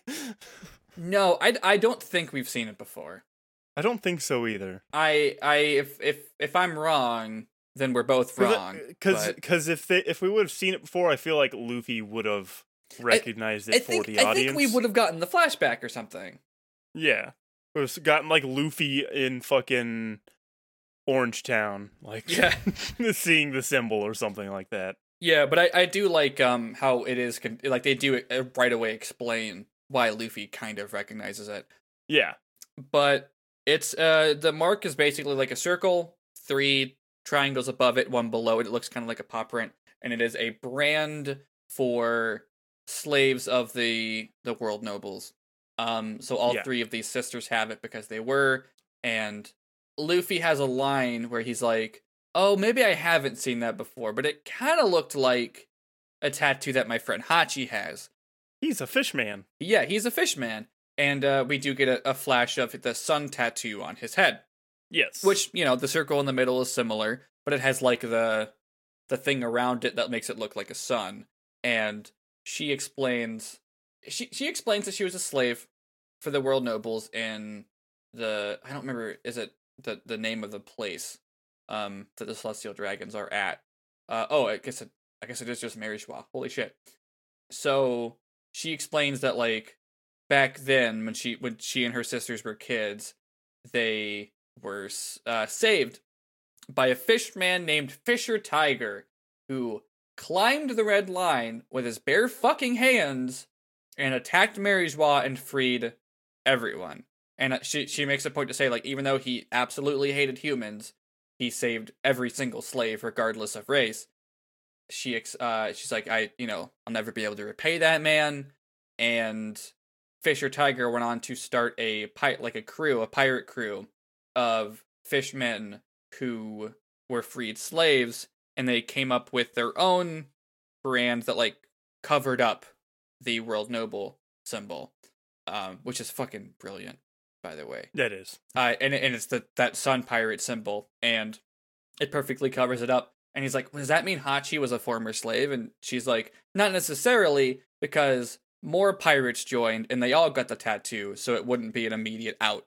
I like that they make sure to say that. I think it's an incredibly great detail to let us know, and also to, like, for that to be true of the Sun Pirates, that, like, they're like, yeah, it's not just that, like, they only let, like, it's not exclusively former slaves, it's like more people joined, and they all got the tattoo, but so it's not like, and it's not further othering, like, the people who already went through that. Yeah. It gives us a little bit of detail into Arlong, because he was part of the Sun Pirates, and he made Nami get a tattoo on her arm of his own kind of like symbols. Yep. So like we can see where he got that from. Like when we see it, then we can see we can just look at it as like, oh, he's like branding her and being a shitty person, and like basically letting her know that she's like his property or something like that in a way.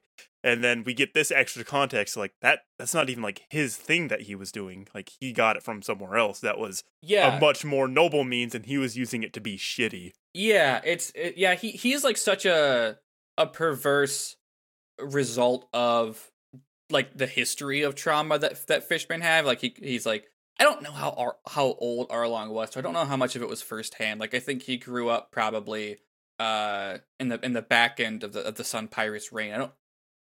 Spoilers, we'll learn about it, but I don't remember. But because Hancock does explain that like the Sun Pirates like fractured off into other groups. Yeah. So like I think like Arlong is somewhere down the line of the generational of the Sun Pirates, and because he was like kind of under their former captain, but not really. That's kind of like how he got away with the Arlong Park stuff. But anyways, yeah, he is like the worst version of that. Like, you know, humans were awful to fishmen, so now I'm going to do all of those same things back to human, and Nami just becomes this like punching bag for all of that pent up trauma that he has on him, and we don't, and we're intentionally introduced to it with no context for it. He just hates humans. I think it lands because then we get like, as we're becoming more familiar with like, oh, fishmen are just people. They were just the first ones we met were bad. Is like, yeah, kind of relate to Nami's processing of it. Yeah. Anyways, I can't believe that Fisher Tigers brought up this early. Oh fuck. You know, I didn't think it was just like a throwaway thing. I mean, you know that the Sun Pirates are a big deal. Yeah, you can either take this as like just me saying words, or if I'm saying something, contain it. But the name Fisher Tiger absolutely sounds like a masked wrestler.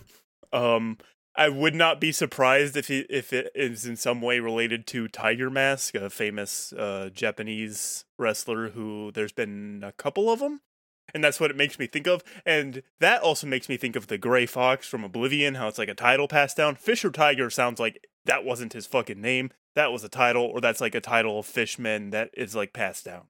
It does sound that way. I won't confirm or deny just because I think that's more fun for you, but I agree with I agree with you saying that it kind of sounds that way. Anyways, because it doesn't sound like a name at all. Even for One Piece, Fisher Tiger doesn't sound like just a regular name.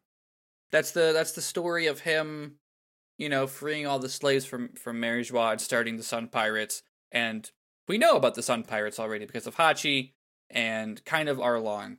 So that's a neat added detail of their symbol and their origin story, and how it affected Hancock as well. And now Hancock has relayed this information to Luffy. And I really like in this scene where Luffy's like, "Hey, I can see this is traumatic for you. You don't have to tell me. I don't need to know." Yeah. Like he actively rejects people's traumatic backstories because he's like, "This is hard for you to process." and I don't need to know everything about you. I already think you're a nice person. We're already friends. Nice detail to see from Luffy, and she continues because I think she needs to get it out. Yeah. So yeah, that's basically the whole episode is like her telling her that, or telling Luffy that, and it kind of ends with her saying, after all of this, you probably think I'm repulsive, or you can't, like, look at me the same way knowing I'm a slave. And he's like, the fuck you talking about? You're the same goddamn person. Yeah. It's like, the only people I hate are the Celestial Dragons. Yeah. Because they suck shit. Yeah, it's like, no, I mean, like, I'm already on the same side of you. I punched a Celestial Dragon 3 days ago. He was a piece of shit. And he shot a former Sun Pirate. Fishman. My friend, Hachi.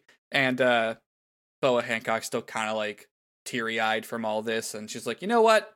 I've decided I like you, Luffy. I like the way she, like, her backstory perfectly explains her entire personality.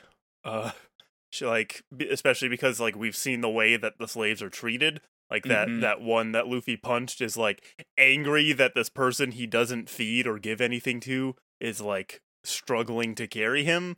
So, like, she feels horrible that she, like, people are going to look at her like that even though she's no longer a slave. And so, inversely, she carries this, like, about herself as she's the most important, most beautiful woman in the world. It all makes sense. And they don't need to over-explain anything. Like, they give just enough, and it's like, it makes complete sense. Yeah, it's good, I think. And that's another thing, too, where I was like, I want to have the full scope of Boa Hancock's... Like, I didn't want to split Amazon Lily into 2 episodes. Yeah. Even if, like, I don't think this one will run as long as our last Saba Odi episode, even, but... I think Amazon Lily is a great introduction of her, because, like, very quickly, like, we don't spend too long with her being a huge piece of shit. Luffy doesn't really have beef with her for more than an episode. It's just like, I mean, we've been talking about it for 2 hours. It just kind of happens. One Piece used to have such great pacing. I tell you what. Anyways, we have 2 episodes left. 416, 417. I sure wonder how this wacky adventure could wrap up.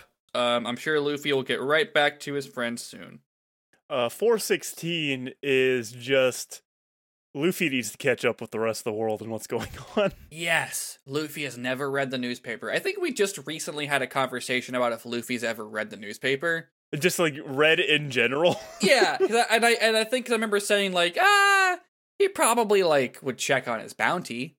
But, like, other than that, like, even that's, like, probably just like, hey, Nami, let me know if my bounty goes up in the newspaper. I'm not going to read. Yeah. But anyways, yeah, there's going to be a lot of information to relate to him. Now, not soon, now. But basically the setup is that, Hancock's, like, really nice to Luffy now. Complete, like, it doesn't, I don't really feel like Face Turn describes it, but, like, vast character shift in disposition. Only to Luffy. Yep. And she's like, you said you needed to go somewhere. Where was it you needed to go? I'll get you there. And he's like, oh, Saba Odi Archipelago. I gotta go back and meet my friends, like, as soon as possible. And she's like, okay, I can get you out tomorrow morning. And he's like, hell yeah, tomorrow morning. And she, like, steps away, seeming like, I don't know, like something's wrong after this. After his excitement is expressed. And she's like, my sisters will take you, which they're shocked at. And he's like, I'm very hungry. Can I eat? And she's like, there's a big banquet being thrown to celebrate the Kuja Pirates' return.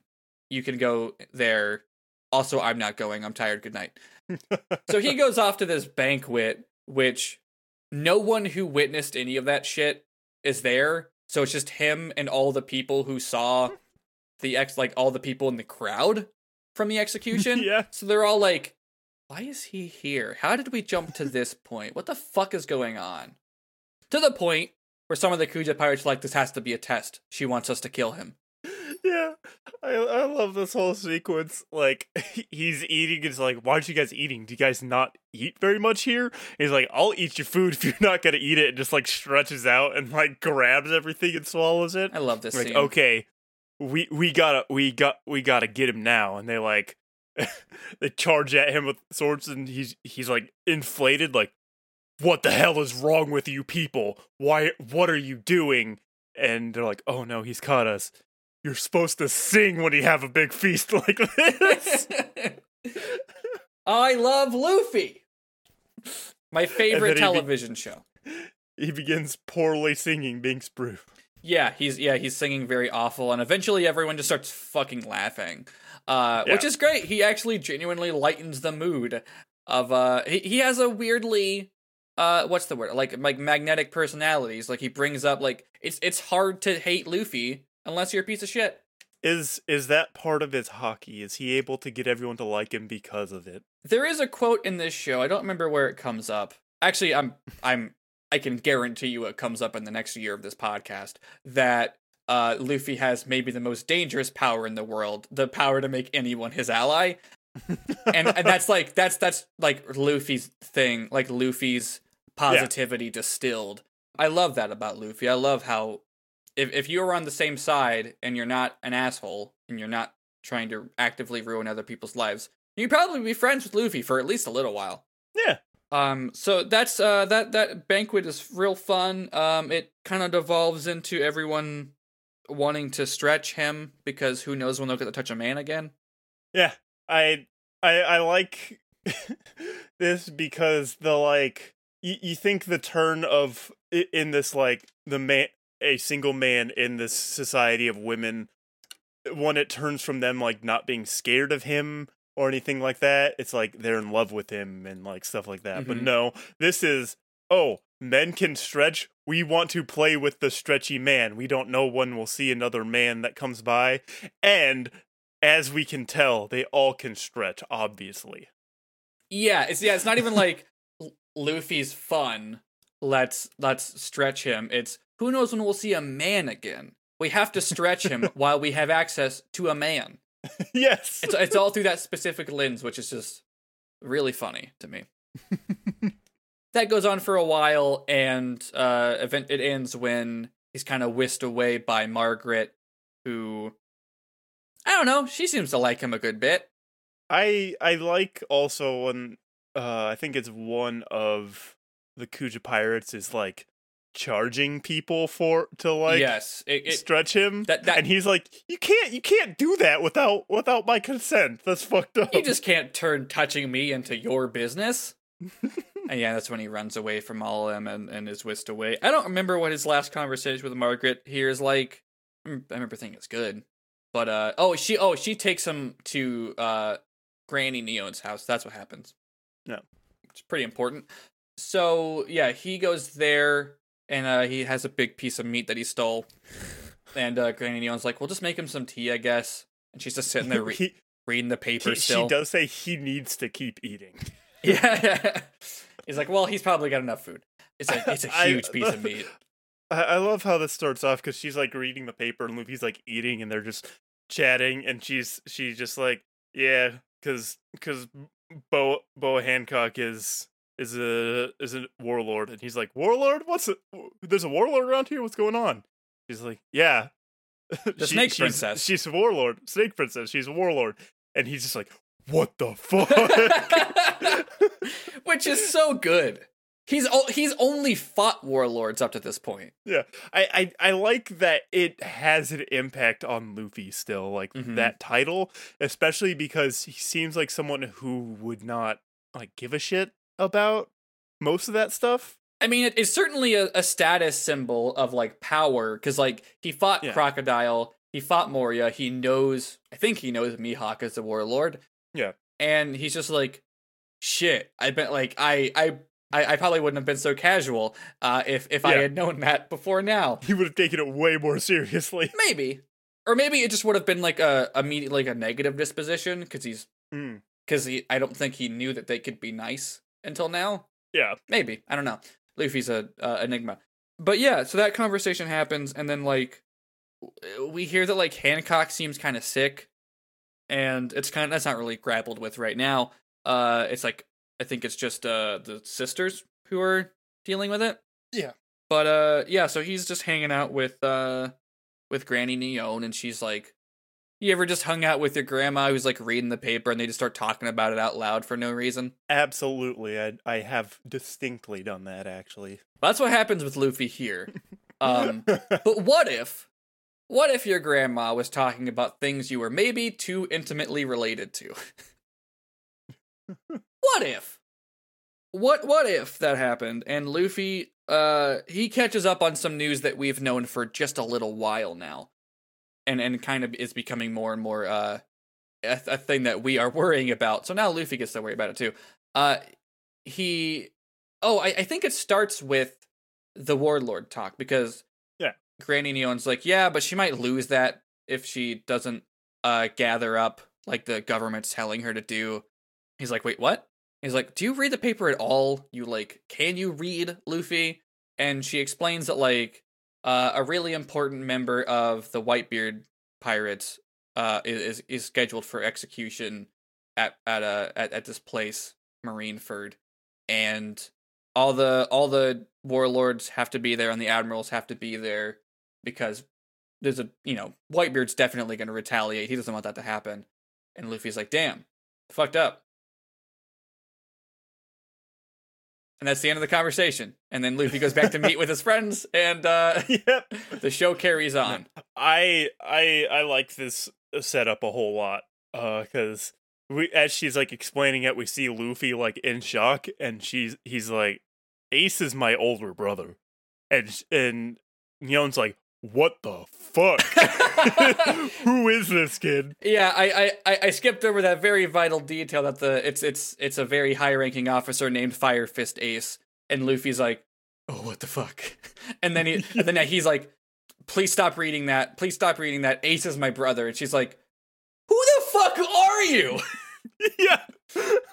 In the past 24 hours, you have magically shown up in Amazon Lily, an island of only women in the Calm Belt. You're telling me that a warlord sent you here, and you stood up to our Boa Hancock without knowing she was a warlord. You have Conqueror's Haki, but you can't control it. Your brother is Ace? What the fuck? Why isn't your bounty higher than 300 million, Luffy? Why don't you read the paper? I really like that he's like telling him about how long it'll take to get there, or Sabaody, and it's basically the same amount of time. It's about a week to get to Sabaody, and it's a week to get to Ace. Yes, the execution is in 6 days, and it would take longer than that for him to get to Sabaody and then back to Marineford. They could use a marine ship could get there faster, but with what they have now, it couldn't. And I like the sequence because he's thinking about all of his friends. And he's like, hey guys, I gotta take like a detour real quick. Mm-hmm. And Matt like has like the like overexposed like of all the crew around him. And I like this because we're basically getting Luffy's arc now to an extent. Yeah, we've had a lot of arcs where the focus is on the new Straw Hat and like their emotional arc and what they need to personally process and their backstory. Yes. And we haven't had that for Luffy. And I think it's important for Luffy that he does not have his friends with him for that. 100%, I agree. And I'm saying that with the knowledge of what happens. Like, obviously, like, Luffy not explaining a lot about his past is supposed to be kind of funny, just like when they're in Alabasta, and he's like, oh yeah, that's my brother. And then they're like, what the fuck, Luffy has a brother? And then Garp shows up, and they're like, that's my grandpa. Like, what the fuck, this Vice Admiral's your grandpa? Like, it's supposed to be funny, but also, I know whatever stuff comes out, it's gonna be fucked up. Yeah, why doesn't Luffy talk about any of his past whatsoever? Besides Shanks, could it be Shanks is the only good thing to ever happen to him? Probably. He talks about his crew, and he talks about Shanks. I can't think of anything else that's ever happened to him good. like, before the show started, seems to be all of his positive memories. or at least like I would say when the manga started, even because like the manga is like Romance Dawn and then hard skip to the day he meets Kobe. And Yeah. honestly, if the show ends and Luffy's like, "Yep, those are all my good memories," I would kind of believe it. Although I think a lot of the backstories would be left out, and there's a lot of things on this show that Luffy's definitely forgotten about. So maybe I take it back. I take it all back. Anyways, He's definitely had average times, but also, I mean, he doesn't want to talk about Grandpa throwing him into the jungle. no, he actively rejected remembering his childhood. That feels pretty important. And like when we first were told about it, it's funny that the vice admiral Garp, this grandpa in the Marines, would throw his gave grandson Luffy into a the particularly jungle. hard childhood. Yeah, and we could assume we could just grab all sorts of stuff from that. He's like, I'm gonna make sure you're not as fucked up as your dad, or like, Yeah, that's the thing. Garp is raising Luffy. Luffy does not know his dad at all. Doesn't know he existed. Learned the same time everyone else that his dad is, this he has one. that he has one. But So yeah, Garp is colored by Dragon's actions for his raising of Luffy. He's like, well, I'm gonna make sure you're a Marine and not a fucking Antifa man. And not an anarchist, just pure like yeah, Revolutionary Army. That's the actual name of them. And wouldn't you know it, he meets Shanks and is like, this is the coolest man I've ever met and the nicest person I've ever met. I gotta be like Shanks. He gave me his hat. Yeah. I'm gonna be a pirate. He lost his arm for me, and that's it. That's Luffy's whole backstory that we know. But yeah, we're getting like tiny hints that there might be more that we don't know. And yeah, it's usually played as comedy, but I think you have a very astute observation that this is like Luffy's arc now. Yeah. And I'm gonna say it every time. It's next year the podcast could be real good. Anyways, what's left in these? Oh, he takes out the Viver. They explain the sea current of between the Navy headquarters, Impel Down, and Enies Lobby. I like the short like visual thing where when they Yes. say Enies Lobby, they give us a clear picture. But when they talk about the rest of stuff, it's all like silhouetted because we don't know. Yes. And I have explained this before on the show, just so you could more grapple with the Gates of Justice. And I didn't really think it was a spoiler, but this is where we get that information, and it's visually explained. Where the Gates of Justice are between each of these three places has a Gate of Justice that on the other side is this weird sea current that shoots you to the next one. So if the gates are open, you go in. If they're not open, you keep going. Yeah. So you can skip past Impel Down to go to the headquarters, or you can stop at Impel Down. And pirates avoid it because they'll get stuck in there. Absolutely. If you tried to go through these paths, you'll just get stuck and be fucked. God, if only there was a way for Luffy to get to stop all of this faster. If only there was a marine ship he could get on. Ooh. Basically, they kind of decide, just him and Granny Neon, that if he's being held at Impel Down, you would have to go there first. There's no way you would survive Marineford. I think she describes him as a leaf getting lost in the wind in the midst of the war that will definitely break out when Whitebeard tries to save him. Yeah. So Luffy's only bet is to maybe he has a better chance at Impel Down, which is also closer. And he looks at that Viver card too. He looks at that Viver card, which was, he says, 10 times as big when he was handed it. And it's down to the last corner, burning up. Yep. It's just a piece of paper, but the imagery fucking strong. It is. It's really good. I can't believe he got that so long ago. Yeah, that was 300 episodes ago. Yeah. And a long time for us recording, because we didn't used to be monthly. Yeah.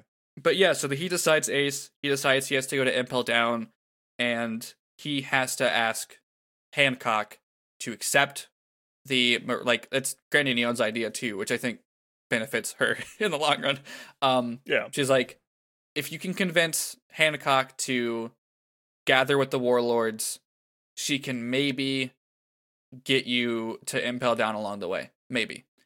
But you're going to have to ask her. that might be difficult because she's sick right now. She just like became super sick. She might die. Yeah. And that's our cliffhanger for the final episode, 417. Our final episode of today's podcast. Yeah. And Granny Neon goes to check on Hancock, and she immediately knows what's going on. She's seen this before. She's seen this take another woman's life. Their previous leader of the Kuja Pirates. All of their leaders. All of their leaders have fallen ill to the same fatal illness, and now it will be Hancock's turn if they don't handle it right now. How do you feel about this turn? Like, did you? This is good. Okay, good. Did you see it coming? Like the setup in the last few episodes. Like, did you kind of wonder? I not to this extent, no. To be fair, this is an extent that like is absurd. Yeah, And an extent that literally only works because Luffy is Luffy. In any other show, this would suck. Really like it. That's why I really like it, because it's taking Luffy's just that effect he has on people to the max. Mm-hmm. It's great. And also Luffy's weird magneticism of just like you can't not love him, and also his complete inability to process any romantic feelings. Yeah. Either outward or inward. Like he's never I think it's impossible for him to notice that someone is into him. Yeah. I like it. It's great. They walk into the room and she's like in bed. She has like the flushed face, which, as we saw when Nami was sick, that's how she looked. So she could just have a sickness. They treat this like a very real sickness. And Neon exactly knows what's going on right away, but she's like fucking with her, and she's just like saying words and like short like sounds, and watching his Hancock just like react. She's like, tomorrow morning, and she like winces, and she's like, Luffy, and she's like, no. And then she puts it together that she has fallen ill with love sickness, something that can be fatal if you are not able to be together with the other person that you have fallen for. Since Amazon Lily is an island of only women, they've all died from it because you can't keep the men around. The secret is that what Amazon Lily needs is a lesbian leader, but still, that's true. Neon says that she had it at one point even. I don't understand what that means. I don't understand how that was solved. Although, I mean, it seems to work out for Hancock. Okay, so she said that's why she left the village originally. Like, they've talked about her being an exiled empress and stuff, and that's why she left. She's old. I'm just gonna fucking assume she was in love with Gold Roger. I'm just gonna say it. Like, I've never considered that. That's so she's fucked older. up. Fuck you, Jory. She left for a while, but she came back because she was cured, and she had some kind of that means she had some kind of closure. There was closure, but she recognizes there's something wild about Luffy, and she's raised Hancock and the other sisters as her own daughters. So there's like a connection there. Hancock has an attraction to Luffy, who everyone says is just like Gold Roger.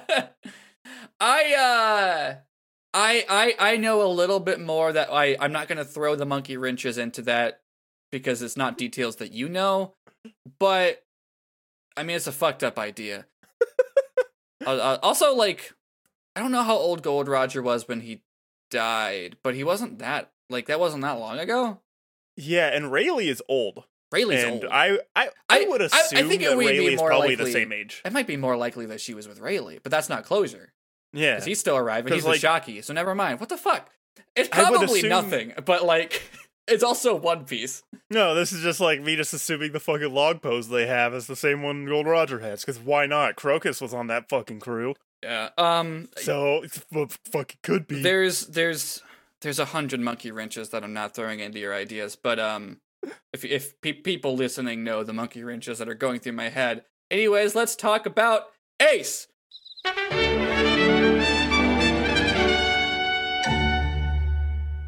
We know. It's another freaking piece of media about the Marmoset Chronicles. Before you stop us, we know that this series of movies has been talked about and deliberated on in analysis on characters, plot, cinematography, everything under the sun. And we know what you're thinking. Why do I want to listen to these two assholes talk about it? Well, we're going to try to come at it from a slightly different angle. We're talking about these movies and how they relate to us and the world in which we live in, a post-Marmoset Chronicles world, so to speak. And you can listen to us make our slow, laborious way through this 8-movie epic on your podcast catcher of choice every week until we make it through them all. Which will hopefully not take the 16 years it took the 8 movies to come out. Or maybe, if it does, send help. We might have fallen down a time hole. So join us on the Marmoset Chronicles, a personal retrospective.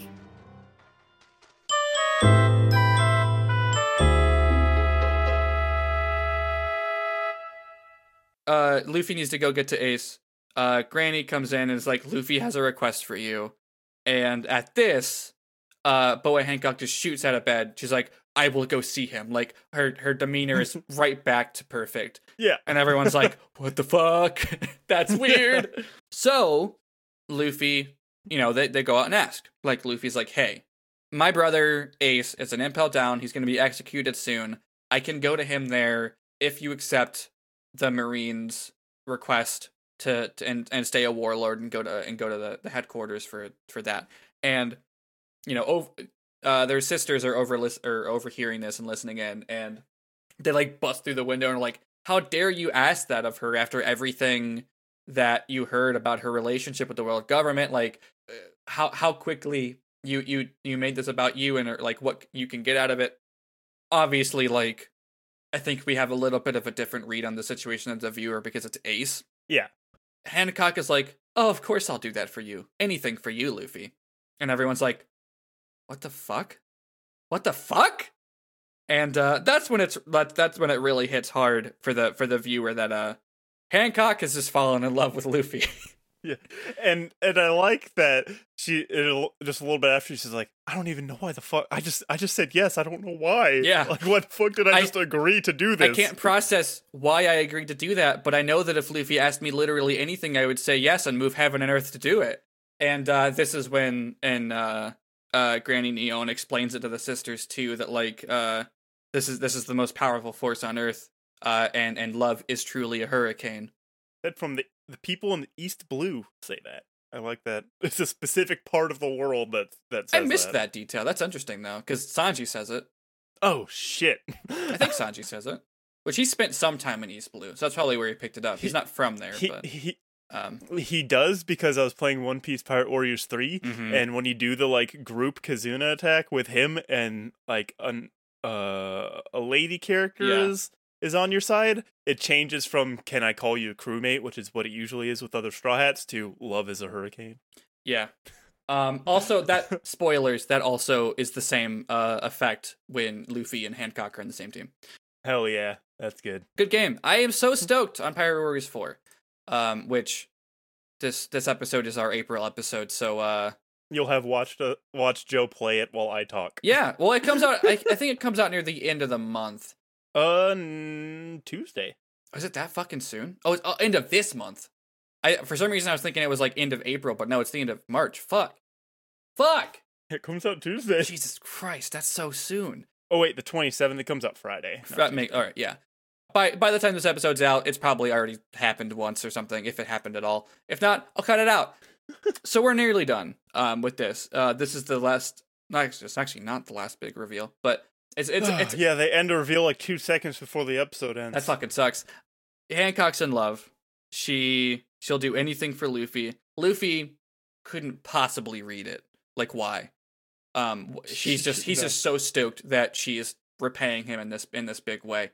We kind of cut ahead a little bit where they're like, I thought Luffy wasn't leaving until tomorrow morning, but they're leaving tonight, and it's just him and Hancock going. That's weird. But they're getting ready to go, and they're getting on the Kuja pirate ship, which I have a model for. I still haven't built. Oh, that's sick. I might do that soon. The thing about building models is I don't know where to put it where my cats wouldn't destroy it when I'm not building it. Like, I don't have like a safe space to work on it. But One day I'll get around to building that fucking thing. I have the Going Merry and Thousand Sunny built, and that I just have that in a box. I've had it for like 2 years now. Anyways, they're getting on the boat and they're going out to meet Momonga, who's at his legally mandated distance. And you can kind of understand that, like, there's a scene where she calls Momonga and says, "I'll do it under one circumstance. That circumstance is," and we cut away. And it seems like that circumstance is just going to Impel Down. Because it kind of seems like it might be like a thing that she's doing to sneak Luffy in, but that's not what it is. So they're gonna stop at Impel Down for just like a minute or something. It's not a thing that they normally let people remotely come near. Yeah, that's like he doesn't even seem to like question too much. They're just like, yeah, they'll let you stop there. Yeah, I think at this point it's just like, God, anything to get Hancock on board for this. Yeah. Like that's a minor compromise. She seems to, from what I can understand, she seems like she'd be higher up on the Shishibukai tier list compared to like where Crocodile I can already assume was like on the bottom, and I mean Luffy she's beat him. definitely above like Moria.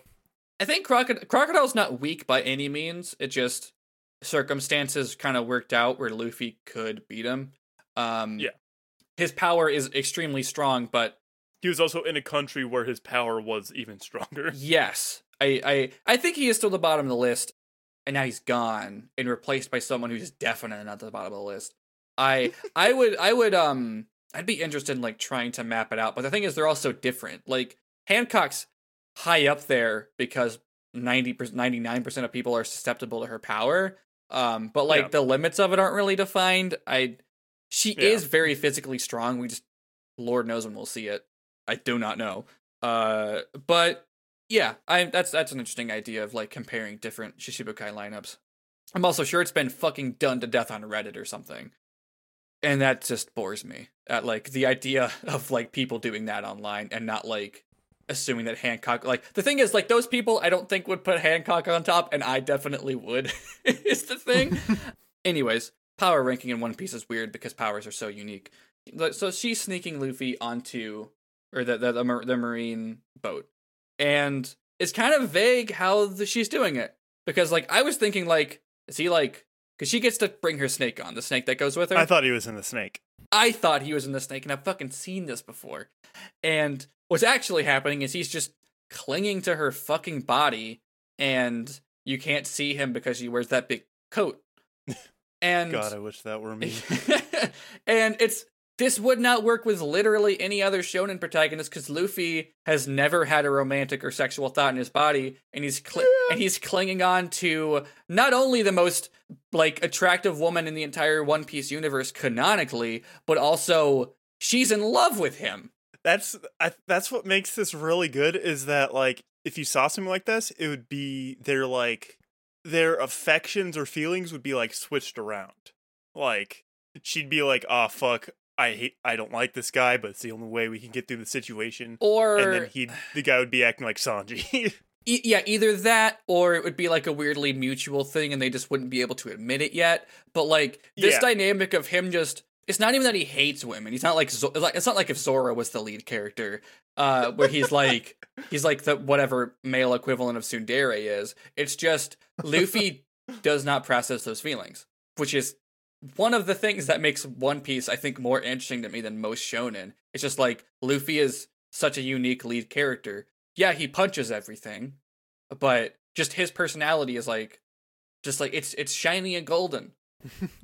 What a perfect boy. And he starts to like, "There's something up here. Are you trying to pull something?" She's like, "No, I sneezed like that. That was my stomach grumbling." Oh yeah, his stomach growls and he makes some remark and she tries to respond in her very normal way where she was like, having a stomach growling so below me, I'm the most impressive person in the world. And he's like, "There's no one else here, Hancock, and it wasn't me." And she's like, I need to not draw suspicion to myself. And then yeah, Luffy sneezes and she's like, "No, I just sneezed like that." And she like pretends to sneeze with a particularly deeper voice. Momonga acts like something's up, but then she turns everyone back into like normal from being stoned, and he just kind of lets it go. That's the end of that sequence. The it's also the end of our interactions with Luffy this time. We'll check in with him a little later. But we do have a little bit more of One Piece left. We check in on the Marine headquarters. Yeah. Sengoku is there. The lead, the highest guy up in the Navy is there. I wish he looked like he was stronger. He just looks like a dude. Yeah. He's just a dude with He a probably weird has hat. some like fucked up. He probably has some fucked up power, but Yeah, who could say? I think I wonder if it's born of his design being revealed so early in the show, because he doesn't look that like. could be it too. Like even before Aokiji like reveals any powers, he has like a tall stature. Yeah, all of the admirals makes him look intimidating. Actually, I shouldn't say all the admirals, because like, oh yeah, Aokiji has his design that really makes sense for when he showed up. Kizaru looks a lot like him, and like they're both tall, skinny guys. And then we haven't met a Kainu yet. He's a little bit wider. He looks like your big buff guy, at least in One Piece's standards of big buff guy. Which actually, I guess I can't say that because Whitebeard's fucking huge. He doesn't look like Kenshiro. No, he's just I don't know. He's a guy. Anyways, Sengoku learns about Hancock agreeing, and it's like, all right, cool. That means we have 6 out of 7 warlords confirmed to be here. And they're like, the 7th won't join. We tried to get Jinbei to join, but he won't. All things considered, he usually cooperates regardless of what's going on, but he refuses to do this, and he's locked away and Impel Down. And specifically, they also say he is willing to let go of his title. Yes. Like, he's ready. Like, he is ready to let go of his title as Warlord of the Sea. He refuses to do this specific task. He will not stand against Whitebeard, and he will not protect the execution of Ace. And yeah, he's like, fuck it, I don't need to be a warlord, I'm not doing this shit. Yeah. So that's information we now have, and we also learn that Garp is not here. Oh yeah, because they get like an update from the Saba Odi shit. They're like, hey, people were captured, what do you want to do with it? And Sengoku's like, I don't care about anything if it doesn't involve Ace. Fuck off. And he's like, I wish Garp was here to help me, but Garp said Impel Down right now. So that's a big deal that Garp is there. Mm-hmm. And the one more big drop in this scene is that the Navy has completely lost track of Whitebeard. Him and his ship, Moby Dick, it's out there somewhere. We don't know. Is this the first And time there's we've learned the name of his ship? It could be. I don't remember. But yeah, it's called Moby Dick. Because I think the last time we saw, like, physically with Whitebeard was when Shanks jumped onto his ship. Yeah, and they did that big slice that split the heavens. Yeah. I'm sure this war will go great. Like, lost contact with the ships that were, like, keeping an eye on him. And also, pirate crews in the New World are starting to do stuff. A lot of people are just kind of dropping off the map real quick. Interesting. Things are ramping up. And Garp walks into Impel Down. He's visiting Ace. And he's like, hey, you still alive? You there? Anyone up? Who up? Who up? Who up? And you see Ace like move to look up at Garp, but that's it. Oh, I guess he says old man. You know what else? I didn't put much thought into it at that moment, but his name isn't Monkey D. Ace. No, it's Portgas D. Ace. His name Portgas D. Ace, and Garp's name is Monkey D. Garp, but Monkey D. Portgas D. Ace is different. Luffy calls him Big Bro. Mm-hmm. Ace calls him Little Bro. Mm-hmm. Garp visiting him obviously means he is aware of who he is beyond just that he is part of Whitebeard's crew. Yeah, Garp visiting Ace at this moment. I won't say what I want to say about Garp, which, to be fair, what I want to say isn't even a spoiler. It's just mean to people who know what I'm talking about. I'll post it in the Discord and that in like spoiler tags or something. But yeah, no, Garp visiting Ace is like a thing, and he's like talking to him a little friendlier, and Ace laughs and calls him old man. Yeah. But yeah, no, you raise an interesting point that somehow hasn't come up on the show before, that Portgas D. Ace is a different surname. You know, the thing that like fucks me up about it more is Ace looks like he would be Luffy's older brother. Yeah, that's like, they look super that's similar. Part of why I didn't think about it. Like Ace is just, if you gave Luffy freckles and like Luffy finish puberty, because Luffy still looks like a child. Yeah, they look super similar. No one like bats an eye at them being brothers, except for the fact of like not being told ahead of time. Yeah, I mean, it's something that I like. It's crossed my mind before, but I feel like at this point is when it's important to bring up is that they don't have the same name, Mm-hmm. and I think obviously I would you believe... don't have to have the same name, but like the fact that Luffy shares a name with Garp is meant to be important. So like, and also Ace not having the same like familial name, I could easily like at a lowest point draws that Luffy sees an importance in found family and not biological family.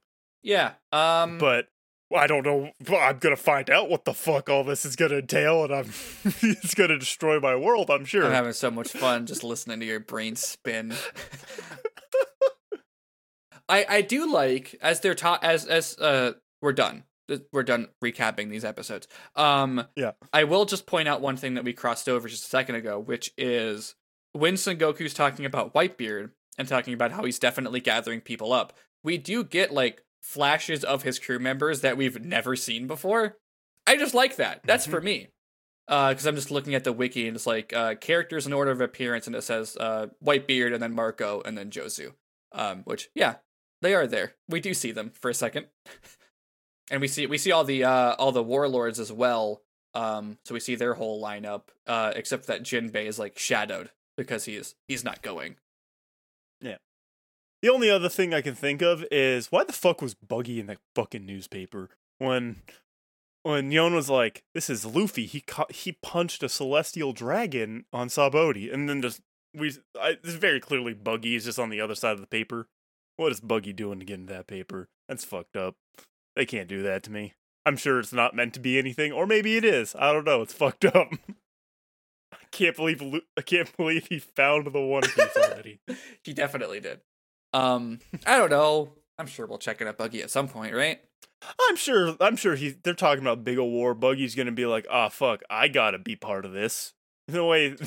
He's appeared up before. He'll come back. If Buggy doesn't like to be at big things, it just happens. He fails upward is the thing. That's the end of our recap. We have a hell of a lot to look forward to. Oh god. We know that Luffy is headed towards Impel Down, with Boa helping him out getting there, Boa Hancock, and yeah, a lot has happened in just a few episodes, and you know what I have one fear right now. You made the next episode only 4 episodes. I did. One fear. Our next podcast episode is just 4 episodes of the anime, and someone could be like, oh, that's probably because after those 4 episodes is a filler arc, but we've just skipped over filler in certain arcs, like we did in any Slobby episode where there was just 6 episodes of filler in there. We skip over filler. Jory doesn't watch Next Time On or look ahead at episode titles, so they don't know what's coming. Lately on something I don't know if it's intentional for these chunk of episodes, but on the Green streaming service that doesn't sponsor the podcast, I don't use that one. They don't have a next episode. Like it'll show the thing and it'll be counting down to the next one, and on the bar timer there's a couple seconds. Like interesting. Huh. It just doesn't have that, and I don't know if that's like a stylistic choice or if it's just they did it for the streaming service, so works for you. People can watch One Piece faster. Maybe. Shout out to One Piece, which is that the community that just re-edits One Piece to go faster. That's a pretty good name. Yeah. As always, I will ask Jory their predictions for the next chunk of episodes. After we do our plugs, so please stick around for that. People who know what's coming, you know exactly the answer to Jory's dilemma, or you forgot. I wouldn't blame anyone for forgetting. But anyways, we'll listen to Jory's great predictions here soon. And before then, though, Jory, where could people find you on the internet? You can find me on Twitter at NoI'mJory. You can see all the stuff I'm tweeting. Lately, it's Animal Crossing. It'll probably still be Animal Crossing stuff by the time this comes out, even. A lot of people playing that Animal Crossing. I'm actually kind of glad to know that that One Piece game comes out sooner than I realized, because I will have something to do while everyone is in Animal Crossing land. I made myself a Straw Hat in Animal Crossing. Hell yeah. I'm sure there's one in the game that's closer to Luffy's, but I don't have access to that yet. I hope it comes. I have two other podcasts right here on the network. One is Citizen Hank, first season of King of the Hill, talking about it with a variety of friends. Eventually I'll get to more of that. I don't know.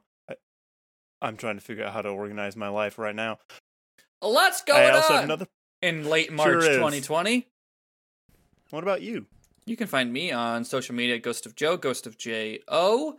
I make a couple other podcasts. By the time that this is out in April, it's safe to say that my other anime show, Nervous Rex, which is like this show, but with a different person watching Neon Genesis Evangelion for the first time, we are wrapping up our run of the television show. We just did 24 pretty soon. At the time of recording this, we're soon going to record our episode on 25 and 26 together. The last two episodes we're going to do in the same batch for reasons that are obvious if you know the anime. But after that, we're gonna be doing some interesting fun stuff to wrap up that podcast feed. Digging into other stuff with Hideaki Anno's career. Not just the rebuilds, but we're going to talk about Gunbuster with Jory here. Yeah. We're going to talk about Gunbuster v. Diebuster with a guest who is very familiar with those shows, and kind of the history of Gainax and what that OVA kind of means for Anno working with Tsurumaki. And we're going to do the rebuilds with a bunch of guests, including Jory again, and Andrew, who's been on the show before. And we also plan to watch Shin Godzilla somewhere down the line, too. That's just a long episode of Evangelion, but with no robots. Shin Godzilla is incredible. It's so good. I cannot overstate how fucking good Shin Godzilla is.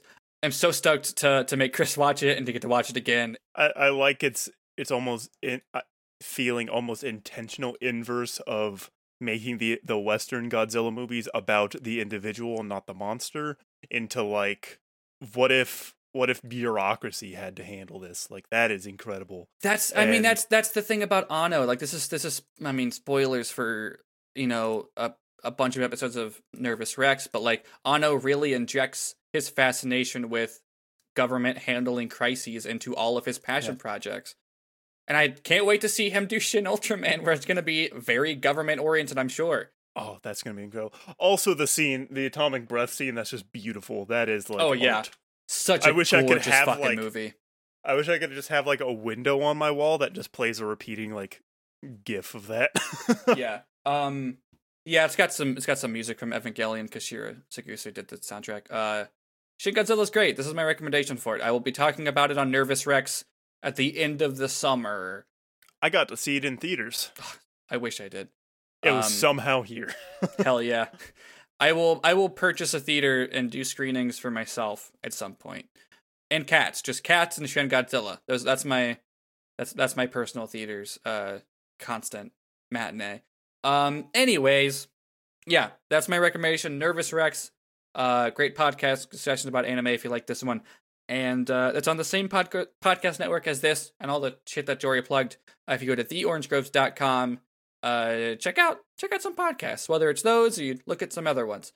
What else do we plug? We have a Twitter for the show. We are watching OP. You can also find our Patreon at patreon.com/wearewatchingop. March's commentary was Strong World. I don't know exactly what we're doing for April, but yeah, you can get all of that and early episodes for just $1.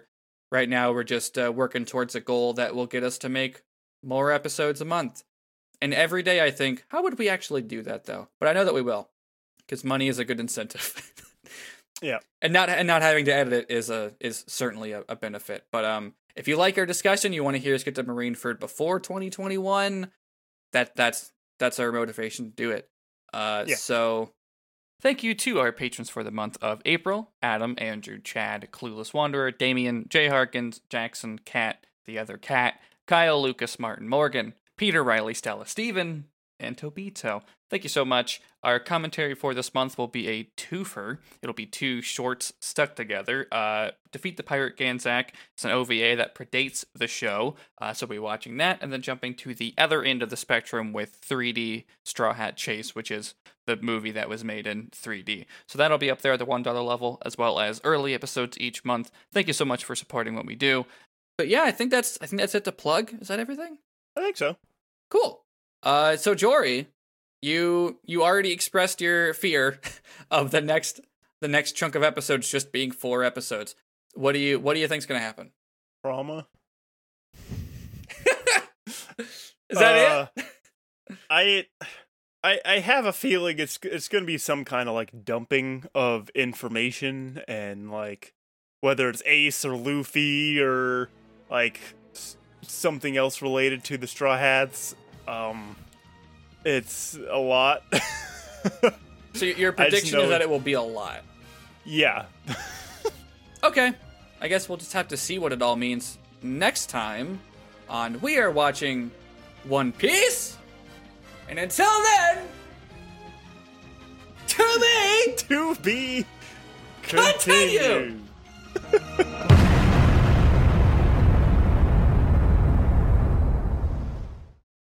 This show's the opposite of Champs in the Making, where I scream at the very end.